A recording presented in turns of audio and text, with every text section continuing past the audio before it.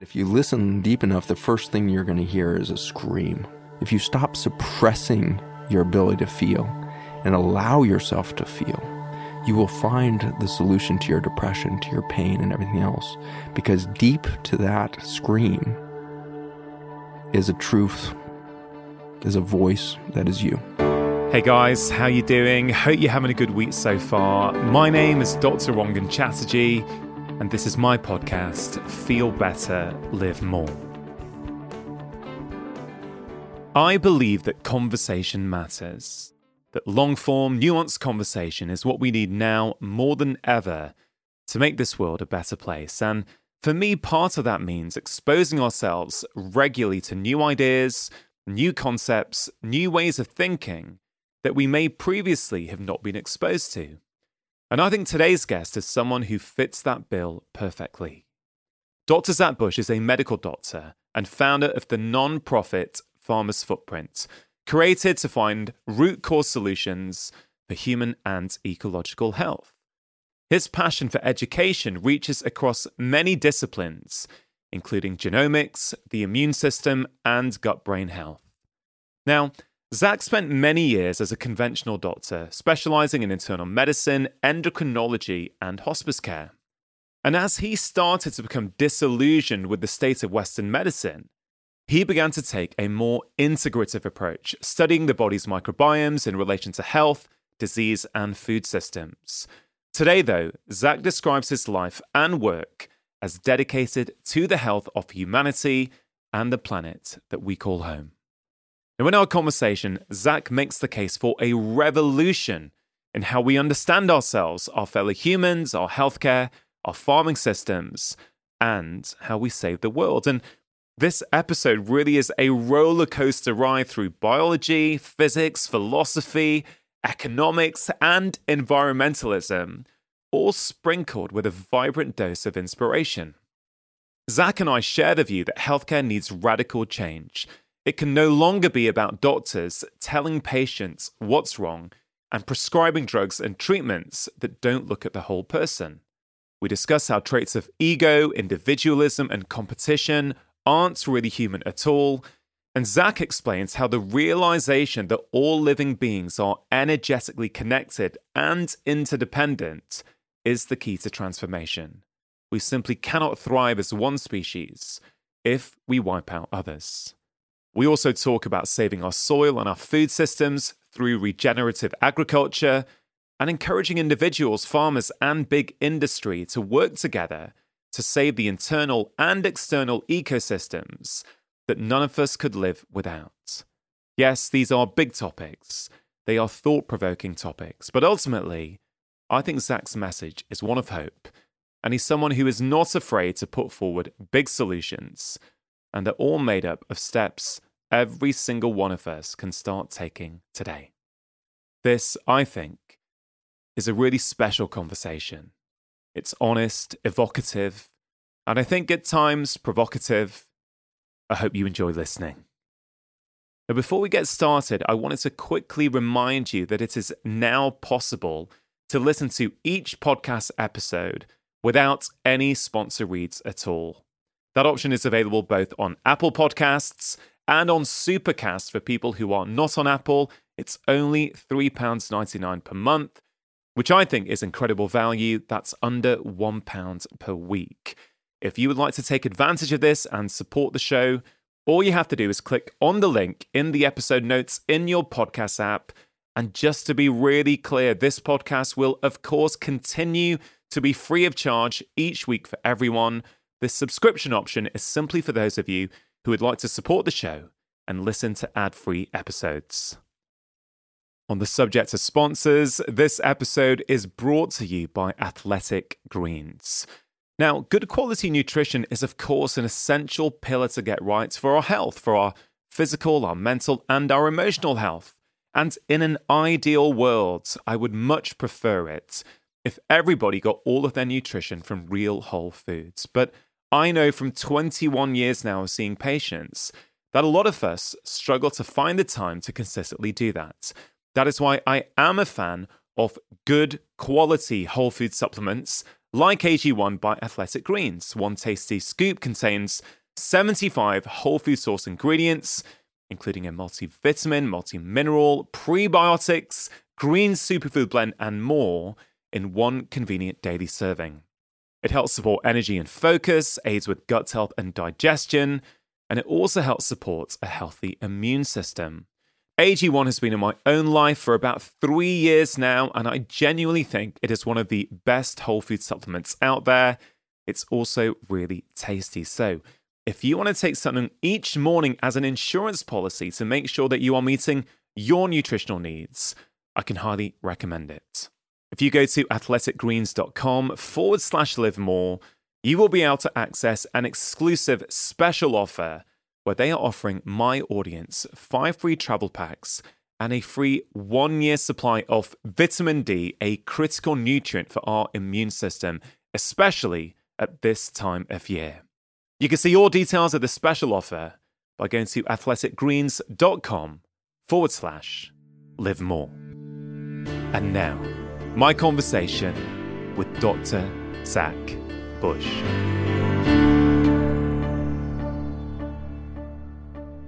Zach, you went to medical school in the 90s like I did, and back then the rates of chronic disease were very different from the rates of chronic disease we see today, whether that be heart disease, mental health problems, cancer. You know, when I was at med school, it was 1 in 4 people were going to get cancer in their lifetime. Now the rate is 1 in 2.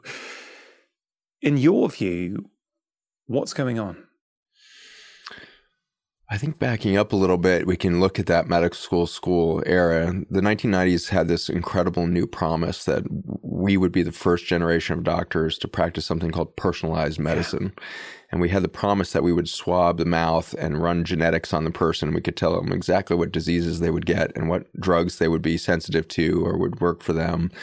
And so we believed we were about to crack the code on human disease and longevity and all these big promises. 1992, we started the Human Genome Project as a scientific community, and we were started to decode the DNA of humans, and it was a super exciting time. And so we really believed that we were about to understand what made a body a body. And then 1996 rolled around, just as you and I were speeding up our pre-medicine and getting ready for medical school and all of that. Suddenly we found out that we were wrong about everything. And what we were wrong about was the genetic code. We really thought that each gene coded for a protein. And that DNA strand of Watson and Crick from the 1950s, we thought was the template for life. And we really believed that when we figured out the 200,000 plus genes that coded for the 200,000 plus proteins in a human body, we would understand everything. And we came to 20,000 genes. And we were 10 times less complicated than we thought at the genetic level. And suddenly we realized we were completely wrong about our whole concept of what it means to become human, what it means to build a human body. And to understand that 20,000 genes, which is a tiny number, we already knew that a fruit fly had 13,000 genes and a flea had 30,000 genes. So to find out that we're somewhere between a flea and a fruit fly seemed like really bad news on some level. But the really bad news was, oh my gosh, we've got the wrong model. Yeah. We're not going to have personalized medicine because we don't know how the body decides to make now understood 400,000 different proteins from just 20,000 genes. And what's uncovered is that to be human or to be alive is a story of a complex ecosystem within us that is made of something much greater than a single species. And we have this vast life within us of bacteria, fungi, protozoa, this massive life that's communicating through the virome, through these genetic codes of the viruses that are carrying information to and fro. And now we know about microRNA, which is what 95, 97% of the entire genome codes for these little microRNA to shape the behavior of our mere 20,000 genes. Yeah. And so we realize that we are these plastic, malleable genetic opportunities, possibilities, rather than a distinct identity at the genetic level. And so what's happened to create this chronic disease epidemic that you started the question with is we, for the last few hundred years of science, believed human to be an isolated event. Yeah. We believed that we were the highest genetic code in the land, and we must be the most intelligent thing on earth. And for that, we created a lifestyle that isolated us more and more from the greater environment around us. And we took no notice of the devastation we were meting out on the microbiome of the soils, of the water systems, of the rain, the air we breathe, which was, of course, influencing our bodies. And we were losing our landscape. And so over the last 40 years, it's estimated we've lost some half of life on Earth. 50% of the complexity of life on Earth disappeared under the pressure of human behavior, of isolationism. And in our isolation, we manifested chronic disease epidemics we could have never dreamed of. Yeah. You mentioned isolation. And if I think back to our medical school training, one thing it did a lot was isolate different parts of the body. Different diseases, this idea now that we've got so specialized whereby a certain problem is a lung problem, that's a heart problem, that's a neurological problem. And I would say one of the biggest problems in medical school training, especially for what we're seeing today with these chronic diseases that in many ways are driven by the way we're collectively living our lives. That means a lot of different things. It's not just the things that we have control of. It could be the pressure coming from our employer.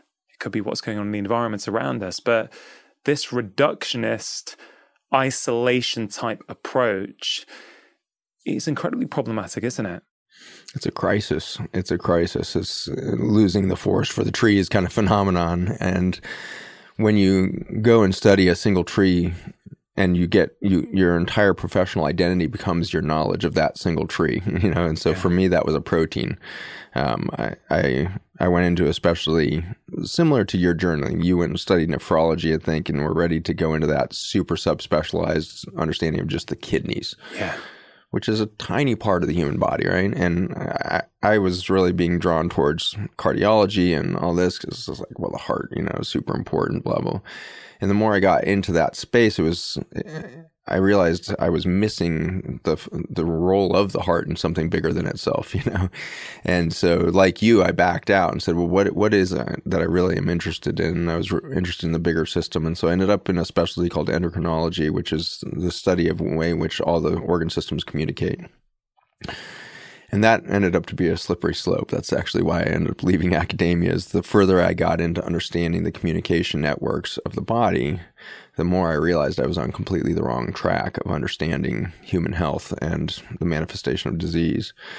But the interesting experience when you go into a hospital system today is, as a patient, you are radically categorized into one of these organ systems, and you're a heart or you're a kidney or you're this, and people rush in and they look at a bunch of lab numbers and they treat you in the same way that you would expect in some ways, which is you're a number, you are, a problem to be solved rather than a human in a complex ecosystem manifesting stress. And so that study of endocrinology, it started in hormones, and I was studying the ways in which hormones communicate across body systems. And it turns out the kidneys and the bone being the probably biggest endocrine organ in the body, which is still not known out there, but the bone is producing over 400 different hormones that we haven't even named yet. We don't know what they do yet. And so this huge cascade of information is flowing out of your bone when you move or exercise, out of your kidneys when you drink water or consume electrolytes, or a huge amount of information coming out of your liver, out of your gut. And there's this symphony of coordination to tune 70 trillion cells that are organized into all these different organ systems into one function: to be alive, alive in that moment. And so I thought, wow, this is so beautiful. This is so eloquent. And then this is, 2005 to 2010, when suddenly we were starting to crack the code on mitochondria, which are these little bacteria that live inside of our cells. And this was a crisis again, kind of similar to 1996, when we suddenly realized, oh my God, we have the wrong model for DNA.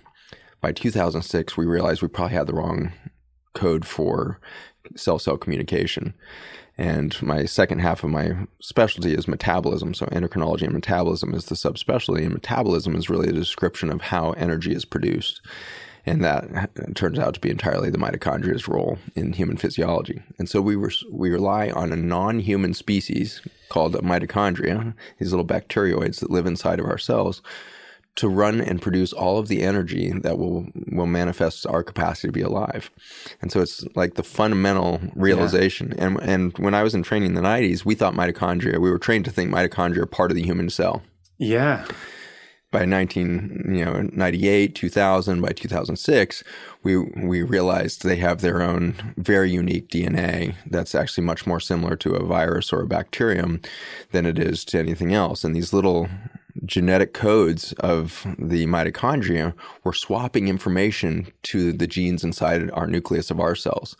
And so we were sharing in real time genetic information with the bacteria inside of our cells, so much so that some of the critical genes that mitochondria use to reproduce themselves, just as bacteria reproduce, the mitochondria are always reproducing inside your cells to keep a population of bacteria inside your cells. They store those critical genes in the human nucleus. And then they go and retrieve that and get that back out of the human to express their own reproductive capacity. And so we're watching this dance between bacteria and human cells that is inextricably reliant on one another. And when you start to wonder, like, how did the first mammal form? Because to be a multicellular organism, forget the mammals, how did the first reptile form? To be a multicellular organism means you are 100% intrinsically responsible and dependent upon the vitality of mitochondria inside your cells. So how did this all occur? How did we produce this intelligence of life? And the answers, bizarrely, are coming back to viruses. The viruses are not alive. The viruses are actually just packets of information that have a genetic library that is, I grew up, my grandmother was the director of PR for the Library of Congress. And so as a kid, I would go to this massive stone building in Washington, D.C. and walk in, and they have an archive of everything that's ever been published, in modern history. And so you go into this tome of information, and it's just mind-boggling the amount of words that humanity has printed in the last few hundred years. It pales in comparison to how much is written into the genetic code of life in the viruses. And so the viruses are this extraordinary traffic of information between bacteria, fungi, multicellular creatures, plants, the soil itself. And it's all communicating through the potential of life, and we're swapping information. And at one point, we suddenly got these viral updates that allowed us to cooperate with these bacteria inside of our cells. And so this plastic event happened. And when that happened, the moment a bacteria successfully entered a eukaryotic cell, we suddenly 10x'd the amount of energy that could be produced. Because before this moment, it was all fermentation. We suddenly went to respiratory capacity for energy production using water and oxygen. Yeah. And at that moment, we were 10x'd our potential of energetics in a single cell. And the endocrinology field started to falter in our belief that, human hormones run the body. Because we're starting to realize there was a deeper communication happening that was down at the genetic level and at the bioelectrical level of mitochondria. They were producing a liquid circuit board of energetics that allowed one cell to communicate through light energy to the next cell. And so this is where the whole model started to fall apart in 2006, 2008, 2010 of like, if we're going to understand cancer, we have to realize it's a failure of energetics in the cell. It's not due to anything else than a failure of amount of energy needed to communicate across systems to keep saying, this is Zach, this is a human body, I'm a kidney cell, I'm a cell of any type. We start to lose our identity as the energy falters. Yeah. And when the energy falters in a system, we can no longer repair at the same rate. And when your rate of repair goes below your rate of injury, you start to accumulate chronic disease. And so in this amazing way, we are demonstrating to the world right now how reliant we are on single-celled organisms called mitochondria that live within us that are intrinsically reliant on the bacteria of our gut to be fed constantly enough energy to produce enough repair and regeneration to outpace our injury rate. Yeah. And so we have become vulnerable as a population ultimately because we dropped our energy level, we dropped our rate of repair, and we are now manifesting a broad spectrum of dysfunction as we fail in that energetic potential. Many people have had an inkling into this idea that it's not just about us, it's not just about humans, it's not just about the human cell. As you know, the science of the gut microbiome has become more and more mainstream, right? And as media articles get written and more of the public start to hear about these trillions of microorganisms that live inside us, we have to feed these gut bugs in order to optimize our health. People are starting, I think, to switch on to that fact. But I guess 50 years ago, if someone had said that on a podcast, had podcasting existed 50 years ago, which it didn't, people would have thought, you're crazy. What are you talking about? What? They're these trillions of bugs living inside us. Are you kidding? Right? So it's amazing how quickly we've had to have a complete paradigm shift in who we are. In fact, it's not just us.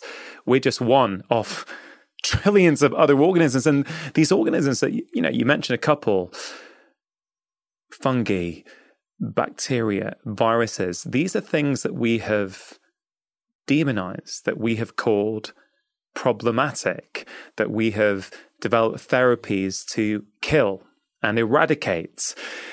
And if you really follow this thread to its logical conclusion, well, if who we are is a result of the cooperation between a whole collection of different bugs and species, then starting to kill in isolation certain ones of them is going to absolutely upset the balance inside us. We see that with the gut microbiome. But then also, I think, going back to this point you mentioned before about the creation of health, and I thought that's not something we learned in medical school, you know, the creation of health. It's such a simple concept, but a mind-blowing concept as well, because actually at no part in our medical school training in the 90s, not even now, is there a focus on how do you create health in a human being? Because once you start to learn how to do that, whether it's through the gut microbiome, through nutrition, through sleep, stress, you know, whatever it might be, what you often find is that whatever name your disease has, whatever symptoms you might be suffering from, they start to disappear. They start to, you know, my first book came out 5 years ago, right? And I talk about what I call these 4 pillars of health: food, movement, sleep, and relaxation. And I still, Zach, to this day, get messages from people saying, oh, that book helped me reverse my depression. That book helped me get rid of my fibromyalgia pains. That book helped my mum reverse her type 2 diabetes. Thing is, it wasn't a pain book. It wasn't a fibromyalgia book. It wasn't a depression book. It wasn't a diabetes book. It was a book on the creation of health. And in many ways, that's at odds with the model that we got taught. It's at complete odds. And that's been, you know, a slow journey for me of deconstructing the education of, you know, the medical field and its reductionist view to this expansive view of inclusion. The reductionist view has value? The reductionist view does have value because I believe that the human mind has been such the domain of human awareness that it's taken a stepwise reductionist view for us to come to the possibility that we were wrong. And so I think we had to do a linear, stepwise journey to realizing we were wrong, not just about human health, we were wrong about planetary health. We're wrong about human existence, and that to believe that bacteria, fungi, viruses, these building blocks of life on Earth are against us is an extraordinary mathematical fallacy. There's no way that this teeming life, quadrillions of organisms on the planet, were against human life, or we would not be here. There's a really important point here. A lot of people will be familiar with something like a pneumonia, right? Where they see their doctor, they've got a cough, lots of green, smelly, yellowy sputums coming up, and the doctor identifies, look, you got a problem here. You have a severe chest infection. We call it a pneumonia. This is the bug that's causing it. This is the bacteria that's causing it. I'm going to give you this antibiotic to kill that bug. And of course, when someone takes that, they often find 7 to 10 days later, their cough and their chest is a lot better. So how do you put those two things together? You say that these things are our friends and we've co-evolved with them. How can you, if someone's confused with that, how would you put that together for them? Yeah. I think the easiest way to picture this is maybe if you've had any experience in a garden or a farm, something like that. So when you go and clear cut an area and say, I'm going to turn this forest into a garden, you take out all the trees, you dig up all of the plants. There was maybe 100,000 species of flora and millions of species of different tiny fauna and bees and everything. And you tore all that out and you left this bare dirt. What is the first thing that happens? Weeds start popping up that weren't there just moments before. So the weeds start popping up, and our training as gardeners and farmers is the weeds are the problem. Go kill the weeds. And so we go and spray and kill the weeds, or we pull the weeds, or we do whatever, not realizing that the reason the weed is there is because we clear cut the ecosystem. We eliminated biodiversity. The reason a bacteria becomes weed-like and starts to overgrow is because it's doing the same thing as the weed. It's trying to restart life. But it turns out that to restart life, you've so damaged the whole metabolic function of the soil within the body at that point that a few species need to move back in to start to rebuild the relationship between human and bacteria. And to get there, you need this interplay. And so we actually need sickness in those times. We need fever. Fever is a critical reset for the immune system to rev up its response indication to bacteria and the rest. It turns out that for thousands and thousands of years, people survived pneumonia without antibiotics. Mm-hmm. Some people didn't, but most people did. And so when we were exposed to toxins, which could be alcohol or lead or mercury back in the day, or all the toxins that we've come to live around as industrialized civilizations for a couple thousand years, we kept clear-cutting the land. We kept eliminating biodiversity. And then when the weeds cropped up, we blamed the weeds. I think in medicine in 20 years, 50 years, when pneumonia happens, we'll be like, oh, we just need to backpedal a few steps, figure out what came in and plowed up all of the biodiversity. An antibiotic might be used, but I think it's more likely to be something more like an adaptogenic effort where we say, okay, the bacteria need more support from biodiversity. So instead of trying to kill all of the bacteria in the lung, we'll quickly have an inhalation process where we'll be inhaling biodiverse information. And the biodiversity itself is what makes the weed no longer necessary. And regenerative farming is showing this. When we work with farmers now through my nonprofit, Farmers Footprint, when we're out there watching farmers do this work on their own, they move into damaged soil systems where weeds are taking over. They're Roundup resistant weeds, they're drug resistant weeds because the genetics have all been perturbed by constant chemical exposure, just like we have drug resistant bacteria in the ICU because of constant use of antibiotics.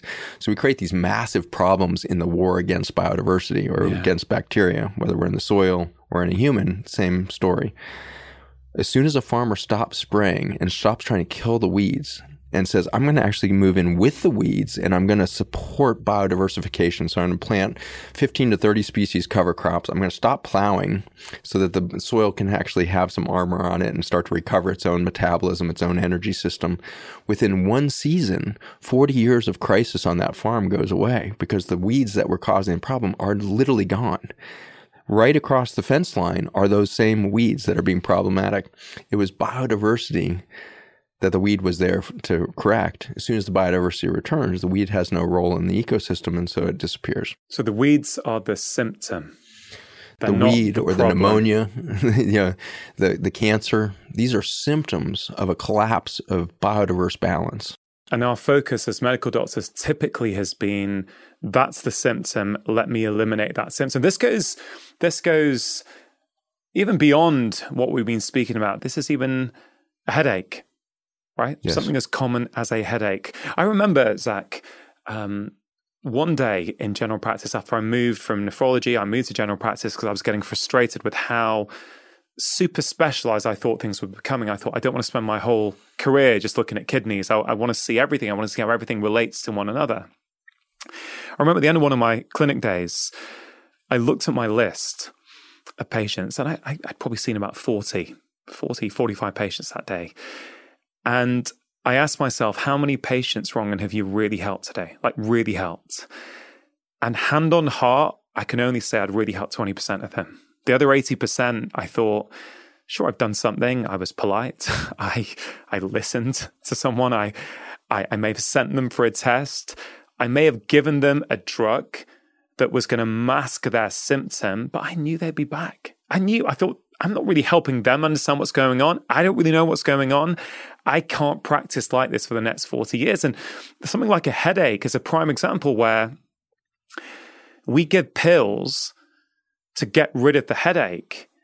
And sure, that can have use, right? But it's a two-part equation for me. It's saying when that patient comes in, it's like, listen, I understand that this is debilitating you. I understand it's really difficult.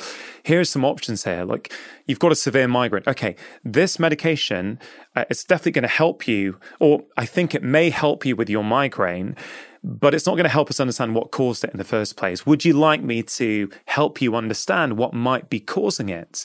We don't have that second part of the conversation. So a lot of people think, oh, I've got migraines. I therefore need migraine pills. I need to carry them in my handbag. I need them, when I go on holiday, I need to keep them with me in case I get a migraine. And again, I'm not criticizing that. I understand that that may have value, but I found in a lot of cases, dare I say it, the majority of cases, if you take a holistic approach, you can help a patient understand why they're having a migraine, why they're having a headache. It's the same problem, isn't it? We look at the symptom, we try and get rid of that symptom without understanding, well, what's causing it in the first place? Yeah, it's darker than that in some ways, in that the pills that we would give for that headache, Tylenol, ibuprofen, these drugs have immediate consequences in the microbiome, in the liver, in the kidneys. We're damaging systems with the very things. And if we go back to the pneumonia one, it's very interesting because it seems very simplistic. Bacteria overgrown in the lung. We should give an antibiotic. Yeah. That seems so obvious and so benign. Well, let's just give the antibiotic. What we now know is that as soon as an antibiotic hits the system, within the next 12 months, the risk of that person developing major depression goes up by 24%. If you give them 2 courses of antibiotics in that year, their risk of major depression goes up 44%. And so here we are treating pneumonia or a urinary tract infection or a sinus infection, and what we're really doing is undermining the entire metabolic capacity of their gut-brain axis, and we are predisposing that person to a loss of sense of self-identity. And they develop that deep major depression, this disconnect from self, because self is not a single species. Self is the description of your relationship to nature, the nature within you. And so when we give an antibiotic, or we give ibuprofen, is a scary one. So ibuprofen, long before it goes to damage a kidney, one of the first things it does is damage the tight junctions in the gut lining. And the tight junctions look like Velcro. They hold billions of cells together, called epithelial cells, to create this boundary event between the bacteria and your immune system. And that boundary is literally your cellular sense of self-identity. So we give ibuprofen and we destroy all of the Velcro in a moment. And hours after your headache goes away, your gut is leaking information into your immune system, and you have now lost your cellular sense of self-identity. And if you stay on that ibuprofen chronically, because you get a migraine every two times a week, and you're on these high doses of ibuprofen for 2-3 days at a time, suddenly your sense of self-identity is disappearing at the cellular level, and you start to get dysfunction between the immune system and the bacteria, fungi, protozoa, and so you start to get infections. And so this vicious cycle between undermining the gut-brain barrier and your true sense of self-identity is pretty dark. And to realize that our brain is really the result of all of this communication from the bacteria and fungi rather than some human event is a startling new science. One study recently was looking at children that were given a couple of days of diflucan, which is a potent, anti-parasite kind of treatment, antifungal as well.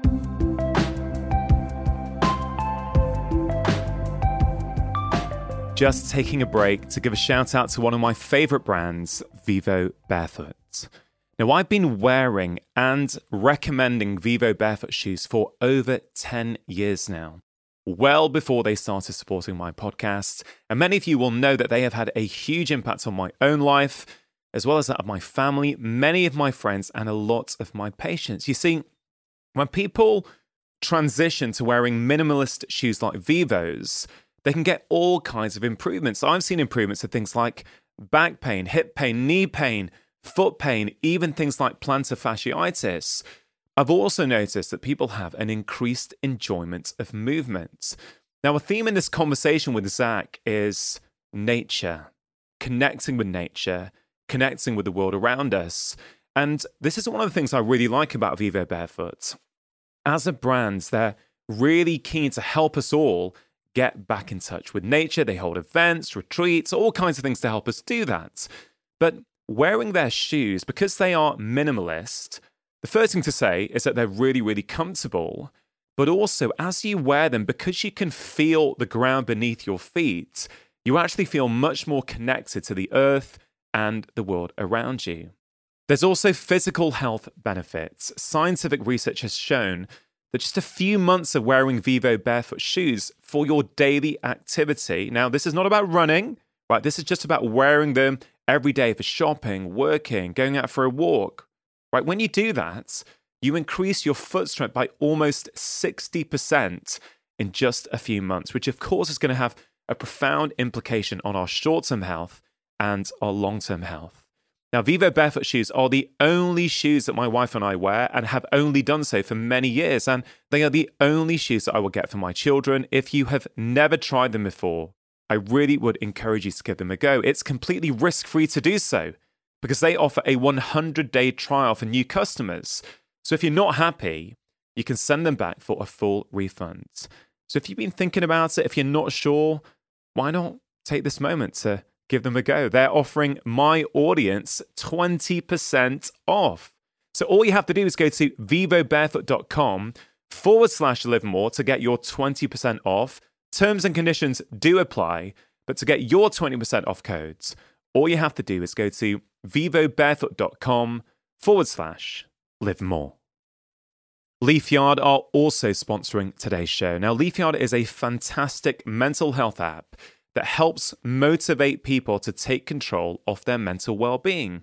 Now, the truth is that all of us struggle from time to time and need help building up our mental fitness and resilience, whether we have a diagnosed mental health problem or not. And science has now proven that there are many things that we can do that will improve our mental fitness, like sleep, exercise, breathwork, meditation, and journaling.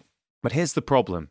Many of us, despite knowing what to do, don't actually take action, especially when we're not feeling our best. And this is where Leafyard can really, really help. It takes a very different approach to building physical and mental fitness. It uses proven behavioral science to gently push you to take small steps every day to change the way that you feel. Many of you have been in touch since starting this app. One of my listeners has said, I love that you get it on your phone. It just keeps reminding you throughout the day, just little things like going for a walk or filling in your journal. But it's never too much at once, and it doesn't feel annoying. I'm really, really glad I gave it a go. Now, Leafyard are giving my podcast listeners an exclusive limited time offer, 20% off any Leafyard membership. All you have to do is go to leafyard.com and use the code LIVEMORE20 at checkout to get your 20% off, or just go to leafyard.com/livemore, where the discount will be automatically applied.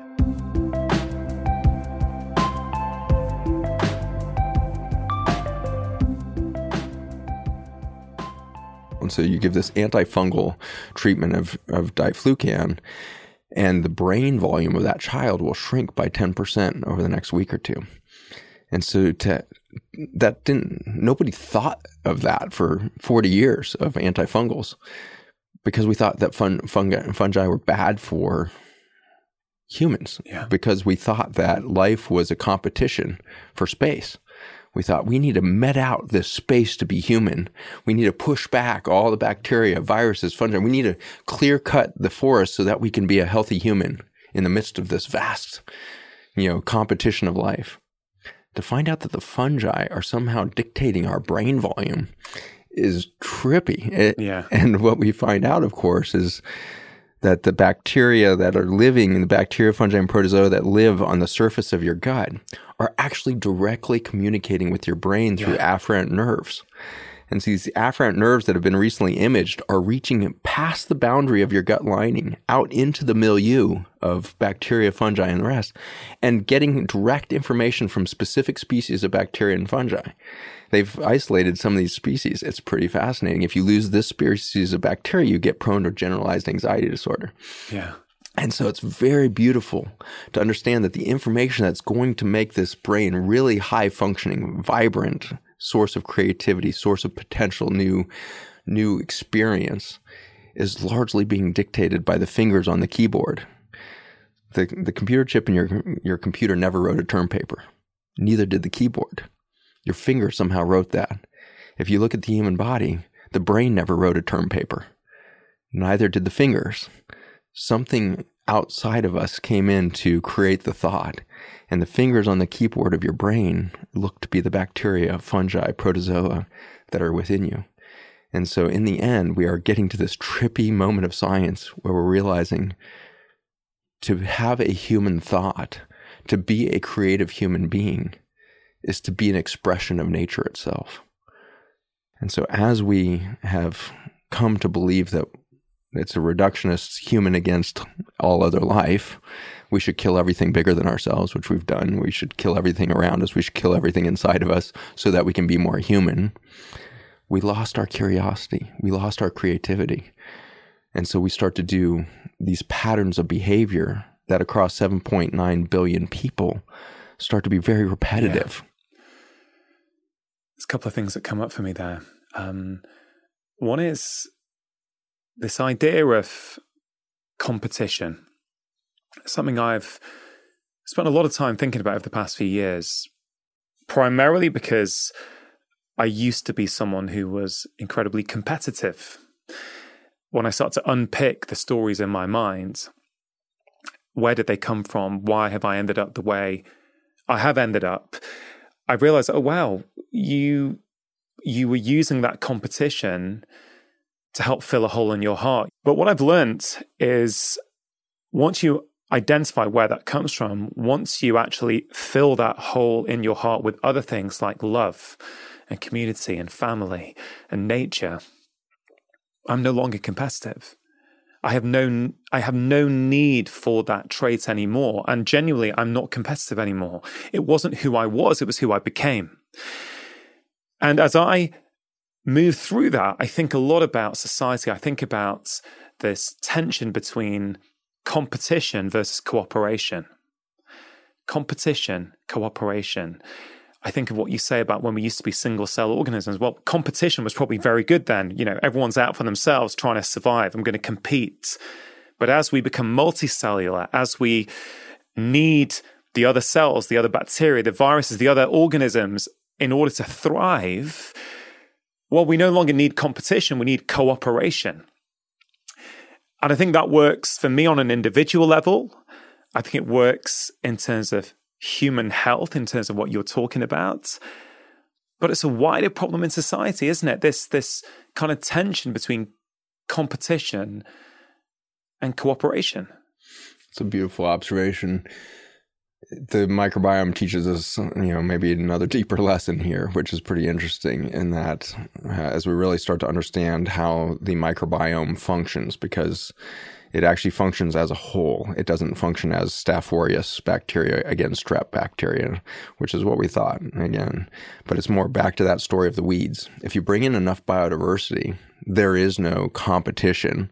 Instead, everybody understands their role within the greater beauty of it all, and it is purely cooperative. And so as we look at bacteria and fungi, we can get to witness something called quorum sensing. Whereas when you get enough bacteria in a petri dish growing, they suddenly do something very bizarre. They go into something called quorum sensing, where they start to behave as a collective. And they do things that no single species within the group could have done. And then they do something greater than the addition of each species' contributions. They suddenly do a synergistic event, and they can behave in extraordinarily intelligent fashions. And this happens on grand scale. On a farm that could cover thousands of hectares, you can suddenly see soil that's completely dead and depleted of manganese and selenium and critical micronutrients for plant health, suddenly recovering spontaneously without adding any of those nutrients to the soil. And the way in which that happens is when you stop perturbing the soil through plowing and chemical spraying, the fungi start to understand the greater ecosystem, and they start to carry not just the information of depletion and plenty, they start to carry the nutrients themselves across hundreds of acres of land to redistribute resources for life to occur. And so the microbiome starts to, both at the micro level of a petri dish and the grand scale of a 1,000-acre farm, the whole system becomes intelligent, and it becomes hyper cooperative. It becomes hyper alive.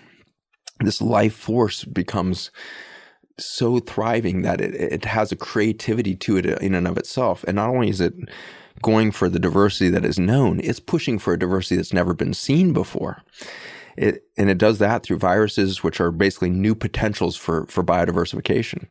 And so the way in which, the globe traveled from a few species 4 billion years ago to the thriving ecosystems that have gone extinct 5 times. And with each great extinction event on this planet, we see an explosion of biodiversity after the extinction, because the stress level of extinction created a bunch of viral new information of new possibilities. When an organism is stressed, it tries to find new avenues to thrive, and it puts out those potential avenues through viruses. So when we see an explosion of viruses on the planet, we know that we're putting extinction level stress on all of the organisms of the earth. And the result is that when the extinction pressure, in this case humans, but historically it was an asteroid that killed out topsoil or whatever the existential threat is, when that threat is gone, life comes back so fast and furious in a diversification event that had never occurred before. And so before the last extinction 60 million years ago, we had dinosaurs and ferns as kind of the macro flora and fauna. After the extinction, we see life return with deciduous trees, flowering plants, fields of wildflowers of insane diversity. We see it go from reptiles to birds to mammals. We see this intelligence emerging, not only intelligence, but biodiversity, and the intelligence probably coming from the biodiversity. Now that we understand those fingers on the keyboard, the more biodiverse the ecosystem, the more intelligent potential there is for that quorum sensing to happen across all species. And we express life as this vibrant epicenter of possibility at a more extreme level. And so I think competition never existed in the bacteria and fungi, although we've been taught that as doctors. Competition did not occur until the human ego was created. And the human ego became necessary the moment we thought we were separate and against nature. Being separate from suddenly created an immediate scarcity event.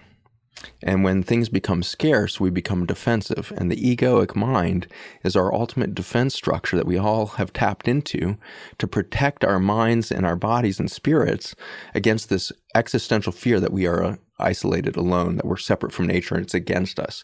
And we're boxing ourselves in more and more furiously these days in a fear of this nature. And the further we get into industrialized nation kind of behaviors, the more we forget our connections to nature, the more we've forgotten what it feels like to be a curious, creative force in nature that's there to be a synergistic possibility of life. And we start to back in ourselves into these little corners of defensiveness. And now it's antibiotics and antidepressants and antivirals and antifungals and anti-everything. And we become an anti-species in our fear of everything around us. And in that fear paradigm, the ego gets stronger and stronger. And the behavior of ego is competition.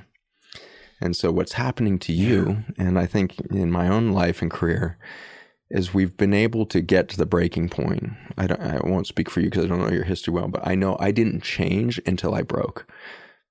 I had to be freaking crushed My ego had to be crushed.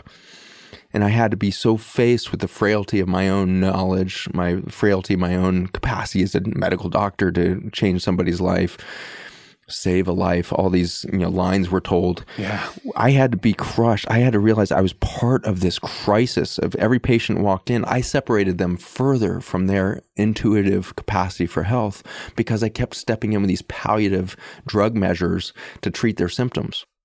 And I was pushing them further and further away from the possibility of healing. And so, after 10 years of that, I finally left the university in a state of crisis because I'd been studying cancer and chemotherapy development. And I suddenly realized that no cancer on earth had ever been caused by a lack of chemotherapy. And so once that settled in, I was like, I could study chemotherapy. I could be the best chemotherapy developer on the planet, and I will never undercut this scourge of cancer. Because the cancer isn't there due to the lack of my drug. It's there. It's an expression of a darker stress, a deeper level of disconnect. A cancer cell is ultimately the most isolated cell in the body. And in its isolation, it loses its metabolic potential because it's no longer cooperative. It's no longer quorum sensing. It becomes isolated and thinks it's the last thing living. And the only thing that it can do is reproduce because it can't repair. It doesn't have enough energy to repair, so all it can do is split. And so that becomes a tumor and then a cancer. And it starts to suck energy out of its environment because it can no longer produce its own energy. And that's what humans are on the planet right now. We can no longer repair ourselves because we don't have enough energy within us. We have been so disconnected from our own energy sources that we are sucking energy out of the planet faster and faster. We are the extractive force, and we're doing that because of our isolation. Yeah. And so we have become the tumor on the planet. We have 7.9 billion people that are replicates of a fear paradigm, of an egoic realm where we believed ourselves to be separate. To get really at this concept of separateness and the immediate result of scarcity, we can use the example of a fence. The moment that colonialists set out in the world and go find a new world, you get the English, Spanish, French moving across oceans, the Dutch, these massive empires moving out with their ships around the world. And as soon as they would land, they would start to shift the mentality of the peoples there to the belief of ownership. Yeah. No indigenous people really believe in ownership. They believe that they are a cooperative part of the ecosystem around them, and they see themselves as connected to Mother Earth, nature, the divine, and they see themselves in a flow state with life itself. And then a colonialist shows up and says, wow, all these new resources, I'm going to own this little plot of land. And so we did. My family arrived 400 years ago in the United States from England and the rest. And so the Bush family arrives 1617 in little Georgetown and starts setting up their little shop there. And the first thing they do is they build these, picket forts with these big 20-foot fences around them to protect themselves. The moment you put yourself in a 20-foot fenced-in area that might cover a couple hundred meters, you've lost connection to the entire planet. And you've said, I own this little thing. And for a moment, you think, well, that's super powerful. And you just became the weakest organism on the planet the moment you put up the fence because you disconnected yourself from the whole. And the indigenous people, of course, in all sectors of the world look at that and be like, where do you hunt? Where do you get your stuff? You can't support yourself. And this is what we call progress. This is because we own it. Because the egoic mind is that competition. So the moment you create separation is the moment you create scarcity, is the moment you need the ego. And then you need competition. And so what you're experiencing in your life and what you've done on your 6-week program on television to bring people back into harmony with wellness. We actually did a similar thing. I just closed my clinic a few weeks ago, and it was for the reason that over the last few years, I've built an 8-week program called Journey of Intrinsic Health that teaches the 8 building blocks of biology to create a thrive state within any person in any stage of life, in any state of health or disease, because these 8 pillars belong at the foundation of health, whether you're a bacteria, a fungi, or a human, you need these 8 things. Yeah. And the first one, the first step of the 8 is we just refer to as be. If you can't realize that you are a source of divine information and divine self-identity, if you can't hear that, you're never going to get to health. You have to be present for a moment. And to be, you have to start to listen to yourself. And you and I had a little conversation about how hard it is to listen to self today. In the 8-week program, that first section is so powerful because typically I have people rushing into the program that have been told they are diabetic. I am diabetic. What a scary sentence. That's your self-identity now, is a symptom of metabolic collapse. I am diabetic. We do this in medicine all the time. We talk to each other as doctors. This is a 48-year-old breast cancer patient. Yeah. What? A 48-year-old breast cancer? No, this is a 48-year-old woman that's expressing the stress of isolation at the cellular level because of her disconnect from a greater nature and has lost the self-identity at the cellular level such that she's creating a tumor as a symptom. Yeah. But we don't say that. This is a breast cancer patient. She's on this chemotherapy regimen. She's had 2 rounds of radiation. The receptors on the surface of the breast cancer are ER positive, PR positive, and HER2 negative. Who the hell cares? Yeah. It's like, it's as if somebody gets a cold and the doctor rushes in and starts measuring the amount of snot coming out of your nose. Yeah. Oh my God, it's green. Oh my gosh, it's 3 grams of snot today. But it's not the snot that's causing the cold. The cold is causing the snot. And so what is the cold? The cold is you haven't slept, you haven't seen vitamin D in months, you aren't breathing real air. The cold is an expression of your disconnect from your nature, and therefore you're creating snot. But in the cancer realm, we rush in and study the hell out of the snot and pretend like we've not only defined the disease, we've defined you. So in this journey of health and disease, the first step is I am. And that's very hard to accept because in the egoic world of fences and defensiveness and competition, you inherently know that you are not enough. And the ego is telling you that every day. You aren't enough. Keep pretending, keep acting, keep the facade going because you're actually not enough. You better start, you need to fill yourself up with all the stuff. Keep competing, keep getting more stuff, get more awards, go get more stuff because deep inside of you, you're feeling like you're not enough because your ego is sensing that scarcity all over the place. And ultimately, your drive to be number 1 in the class or somebody's drive to spend hours of content absorption from Netflix or Hulu or social media, it's an effort, a competitive effort towards filling all of the perceived gaps in yourself. And so to start an 8-week journey into a Thrive state, you have to listen in. And beautifully, the last step, the 8th one in the journey, is play. Yeah. Which is, I think, the most evolved version of cooperation. And so when you look at the gamut of what a cell is trying to do, whether it's a bacteria or a breast cell or a prostate cell, what it's really trying to do is play in a field of biodiversity to create something greater than itself. And when we realize that's who we are as humans, is we are sovereign beings built and created in the I am state, where we can actually tap into our own hearts and minds, something deep within us, and feel truth. I'm not sure if you or I will ever hear truth from another person, but we will feel truth.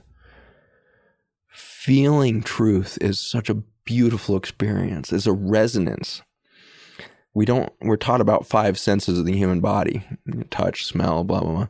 There's a deeper 6th sense.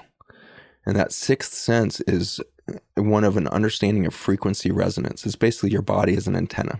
You are a column of water. I'm a column of water. Water organizes around electrical potential in a very intricate antenna-like form.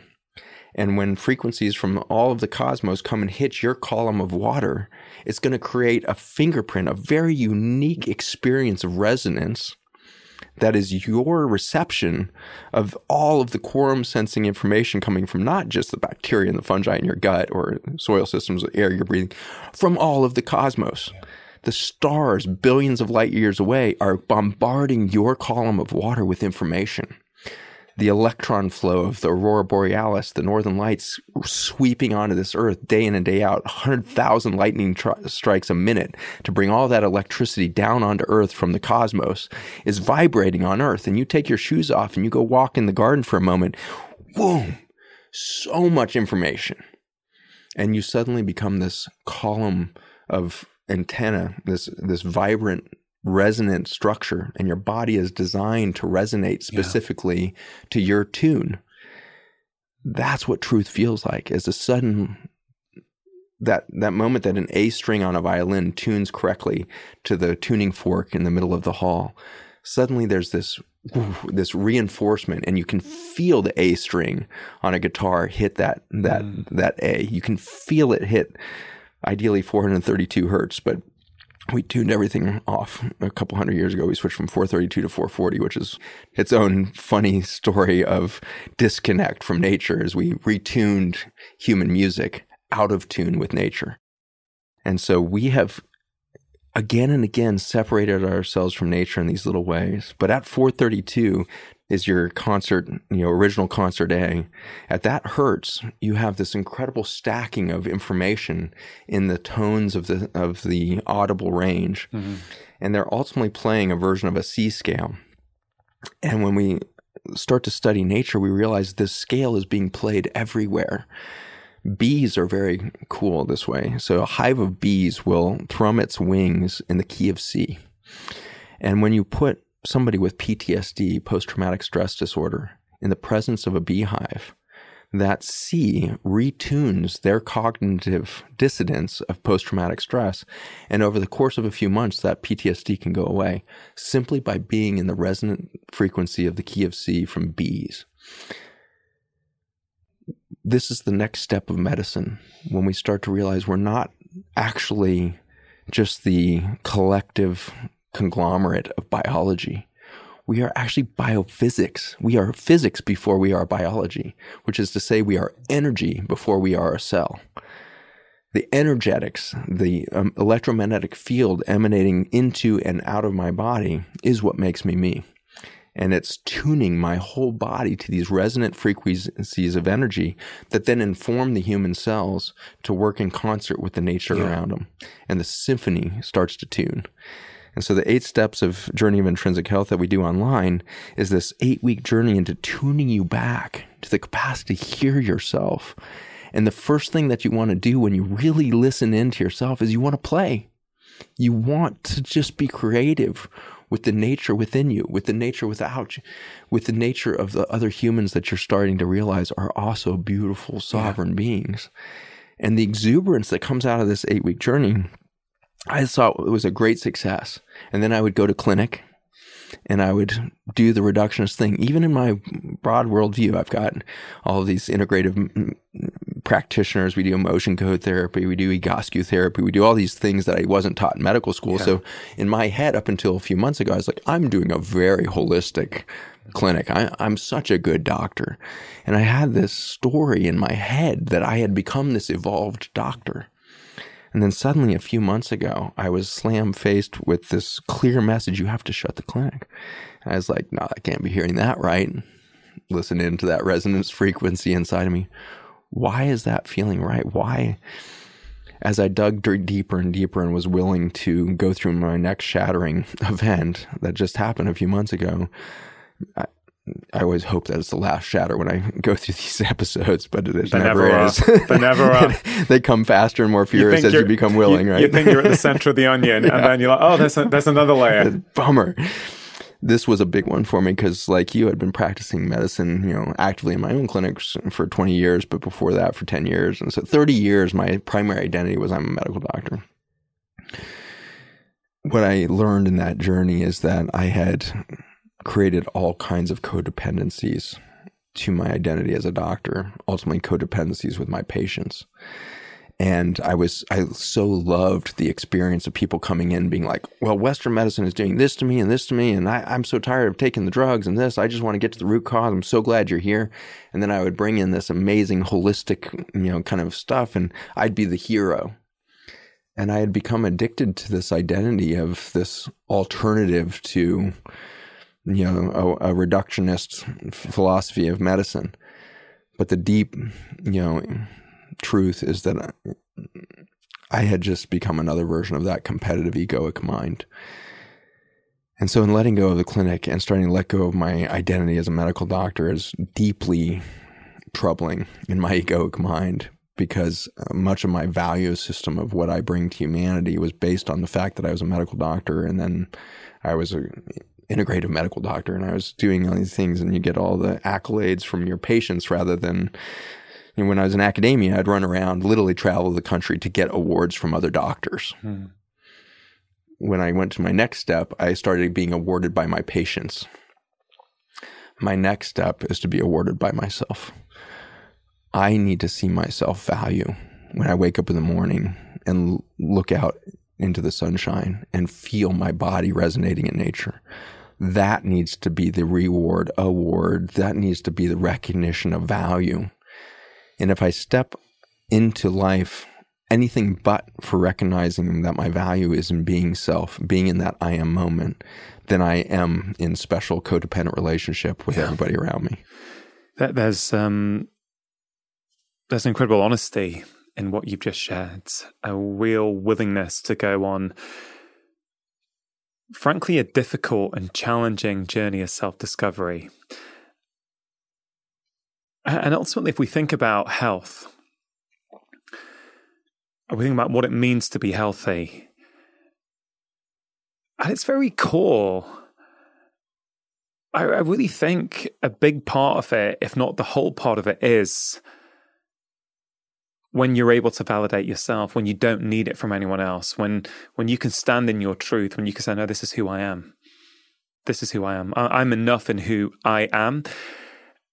That's when health, that's when happiness, that's when harmony and balance, everything starts to come off the back of that. Because when we don't have that, as you didn't have, as I didn't have, as frankly most people don't have, we do rush around, we seek more things, we consume more, we want accolades, nicer cars, nicer phones, nicer holiday, all these things to somehow make up for that feeling of lack inside. And your journey from conventional medicine to, integrated, I get it, because I've made similar steps in my own life.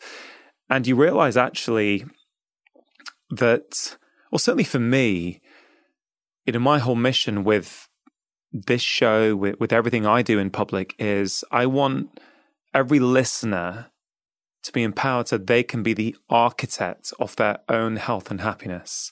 I don't want a dependency on me or any other doctor.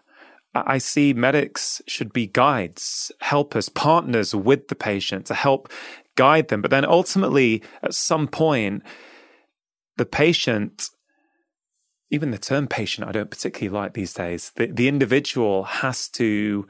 the plan has to become their own plan, not the doctor's plan. Like even, I guess, someone going on your 8-week course, I'm guessing the goal is, you share some education, you share some insights. But at the end of those 8 weeks, I'm guessing you want that individual to feel empowered to know, oh man, I get it. These are the things that I need to do for myself. And I find, Zach, I don't know your take on this, a lot of what we are trying to do to improve the health of people who come in to see us is help them make changes to their lifestyle. But what I've realized is that if your desire to make those changes comes from a place of lack, they're never going to become permanent. They're going to be 3-4 weeks. You feel great, you flip back and you beat yourself up. Why can't I stick to this plan? Why can't I do it? Whereas when they come from a place of fullness, that no, I am enough in who I am, whether I can stick to this plan or not, I find the lifestyle changes actually start to become effortless. They start to become part of who you are. If you truly love yourself, why would you not nourish yourself with quality food? Why would you not nourish yourself with decent movement? Why would you not nourish yourself each night with quality rest and sleep? You know, what's your perspective on that? Yeah, it's so interesting. So, you know, that march from, you know, symptom management medical doctor to integrative medicine, then went to educator. And so I thought of myself as, I'm just going to teach health. But the whole concept of didactic education is a fallacy. Nobody actually should be taught anything.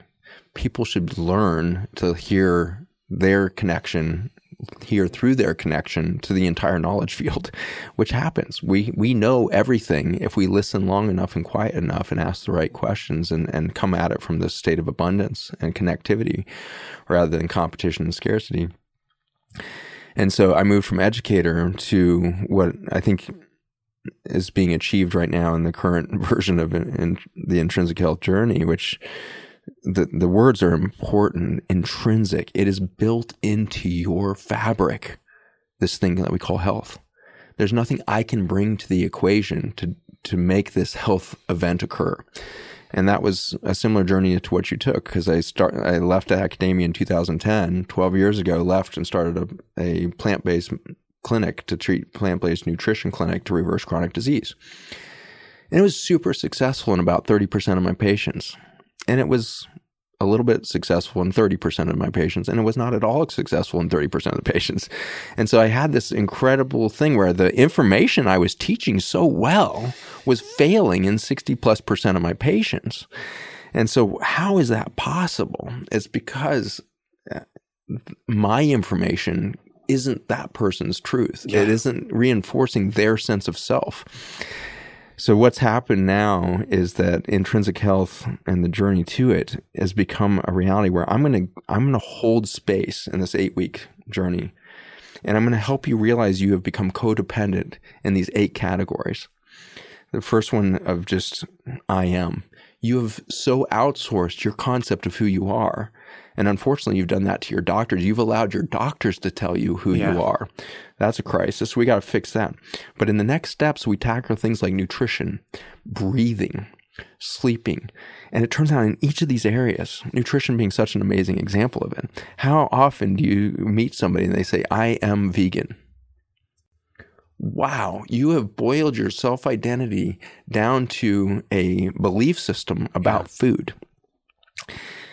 You automatically have a pathological relationship to the energy source of your body as soon as you take it on as your self-identity. We have to recognize that we are our sovereign resonances in this symphony. And so as we start to uncover these codependencies at each level of biology, we start to set you free.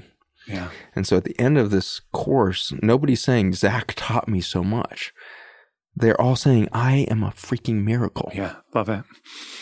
I love it. That's what it's about. It's they've empowered themselves because it was always there.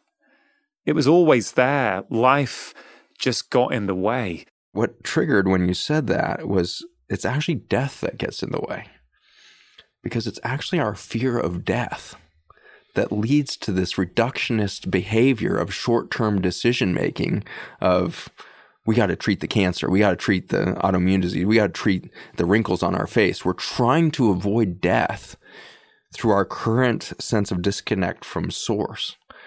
The deep lesion. Why is medicine the largest industry on the planet, outstripping military for the first time in human history? Why is medicine the biggest industry? Wow. The biggest military in the world is the U.S. military. We spend $700 billion a year. $700 billion a year on our military, but we spend 4 times that much, 4 times on our medical system in the United States. 4x military spending is chronic disease management. How did we do that? Yeah. How did we create that much energy towards the dysfunction of humanity? And now we're in a trap because the biggest economy on the world is now dependent on its biggest economic driver, which is disease. Yeah. if you're an economist, you would fear your TV show, an 8-week program of intrinsic health. That's really bad news for the current metrics of economy. And so when we say that we need to recreate everything if we're going to avoid this sixth extinction that we're in the midst of, what it means is we're going to have to fundamentally change our value system, which is, again, what you were just talking about. And in the same way that taking down the fence gives you the abundance of everything, taking away the fear of death for a moment, the fear of the headache, and just becoming still is the most powerful thing we can do. Yeah. And so I think we will all leave medicine soon, maybe because we go extinct. But whether we change our behavior and stay and play or go extinct, we can't have the largest economy in the world be chronic disease. It's not survivable. And as we humble ourselves to realize it's not the human mind that fixes things, it's the human presence that becomes a vibratory force. It's an expression of the bacteria, fungi, protozoa within me. So when I become still, all I can be really aware of is my human cells and what I'm feeling. But what it allows for is the symphony of life within me, the bacteria and the fungi, to do the quorum sensing and suddenly become part of me. And suddenly I'm not wielding a human brain to try to figure out how to fix something. I'm wielding nature itself. And I become a force of nature because nature created me to be that force of nature. We are the most complex central processing unit that this planet has ever manifested. The human brain is this extraordinary capacity to take in massive amounts of information, organize it quickly, and then come up with a creative expression. If your life is feeling like a massive input of external information that's confusing you and taking you away from your identity, you're probably right. And if you listen deep enough, the first thing you're going to hear is a scream. There's a scream happening inside of your head that's saying, this can't be it. What the hell are we doing here? Yeah. Why am I feeling like I'm going to explode when I'm just trying to lay in bed or try to drive across the town to pick up my kids from soccer practice? Why do I feel like I'm about to just freaking annihilate everything inside of me? Why do I feel a complete void and darkness in me? Why do I feel so vacant? That scream of reality is the only authentic thing that you're probably hearing in the day. And if you go into that space and then respect the scream and just say, you are rational. The scream is rational. It's okay to feel that. In fact, it's truth. The scream is saying, I am here. Pay attention. You are some sort of extraordinary manifestation of an energy field that we might call a soul that's animating human cells to behave in a certain way, to take on a certain form that would follow a certain function of vibration, to be self, and to express itself creatively as part of the divine manifestation in the universe. If we become present to one another, we will heal each other so fast. Yeah. And there's so much healing to be done. And it happens spontaneously, which is so reassuring. Because if we look at biology on Earth, we only have about 50, 60 harvests left on the planet before we lose all viability of our topsoil system. 50 or 60 seasons left. If we look at human biology, with our fertility rates, our chronic disease rates, all of this, we only have about 80 years left. And so we are marching to our own extinction behind our fences of scarcity, behind our senses of egoic fear of everything around us. And that's okay. We did that to learn the greatest truths.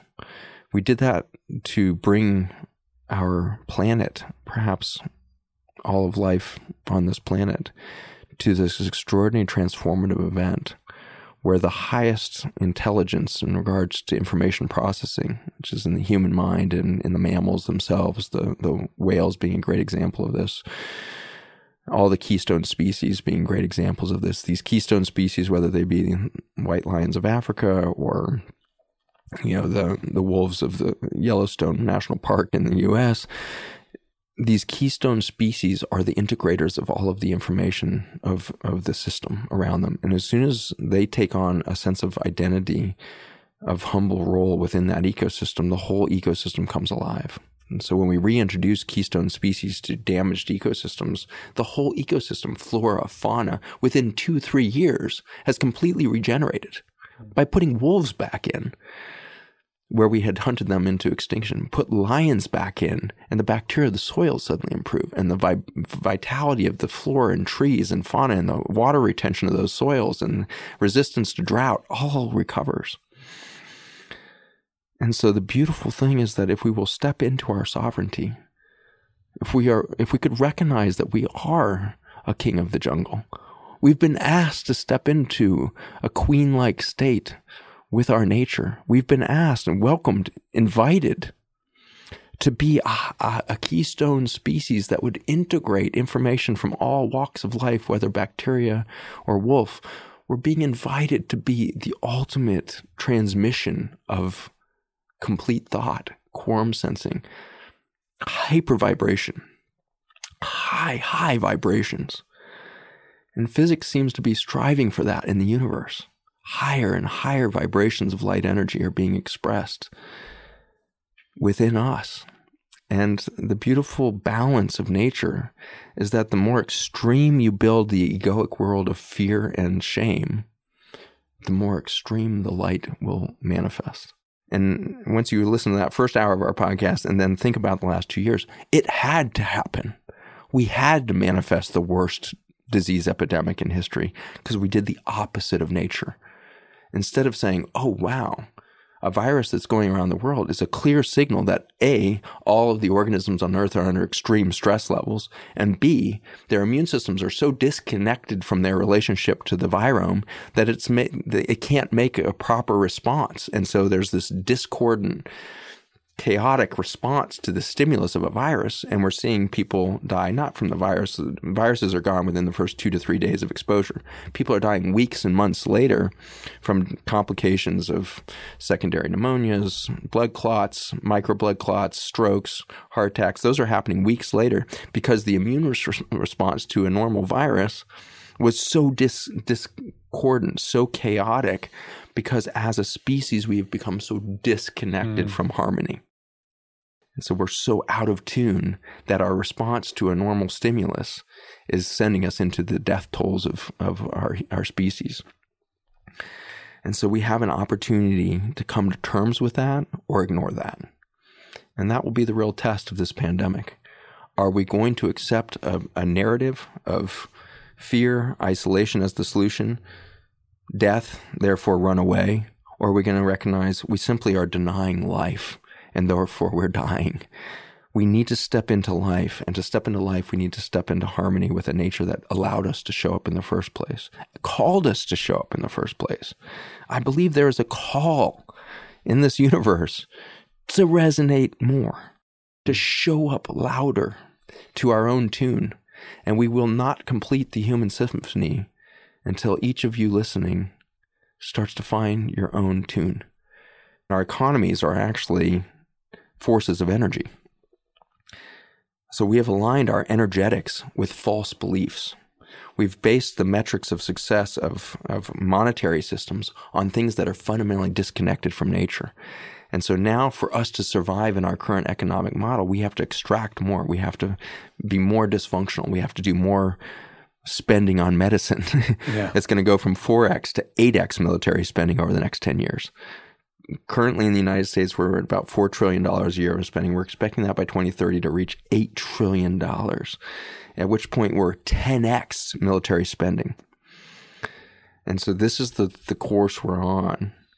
We are all tuning to a tune of fear death when we should really be tuning to life as an opportunity. We have the opportunity for life. And we will find that when each of you go silent and train yourself to go still enough to feel that sixth sense, that deep resonant within you that says, this is me. Holy cow, that feels so good. Yeah. That feels so good. And in that moment, you start to heal everybody around you, not because you're a medical doctor, but because you're a resonant truth. You are a resonant tuning fork. And as soon as somebody strikes that tuning fork in that hall of the orchestra, everybody knows how to cooperate with that to create a single purpose.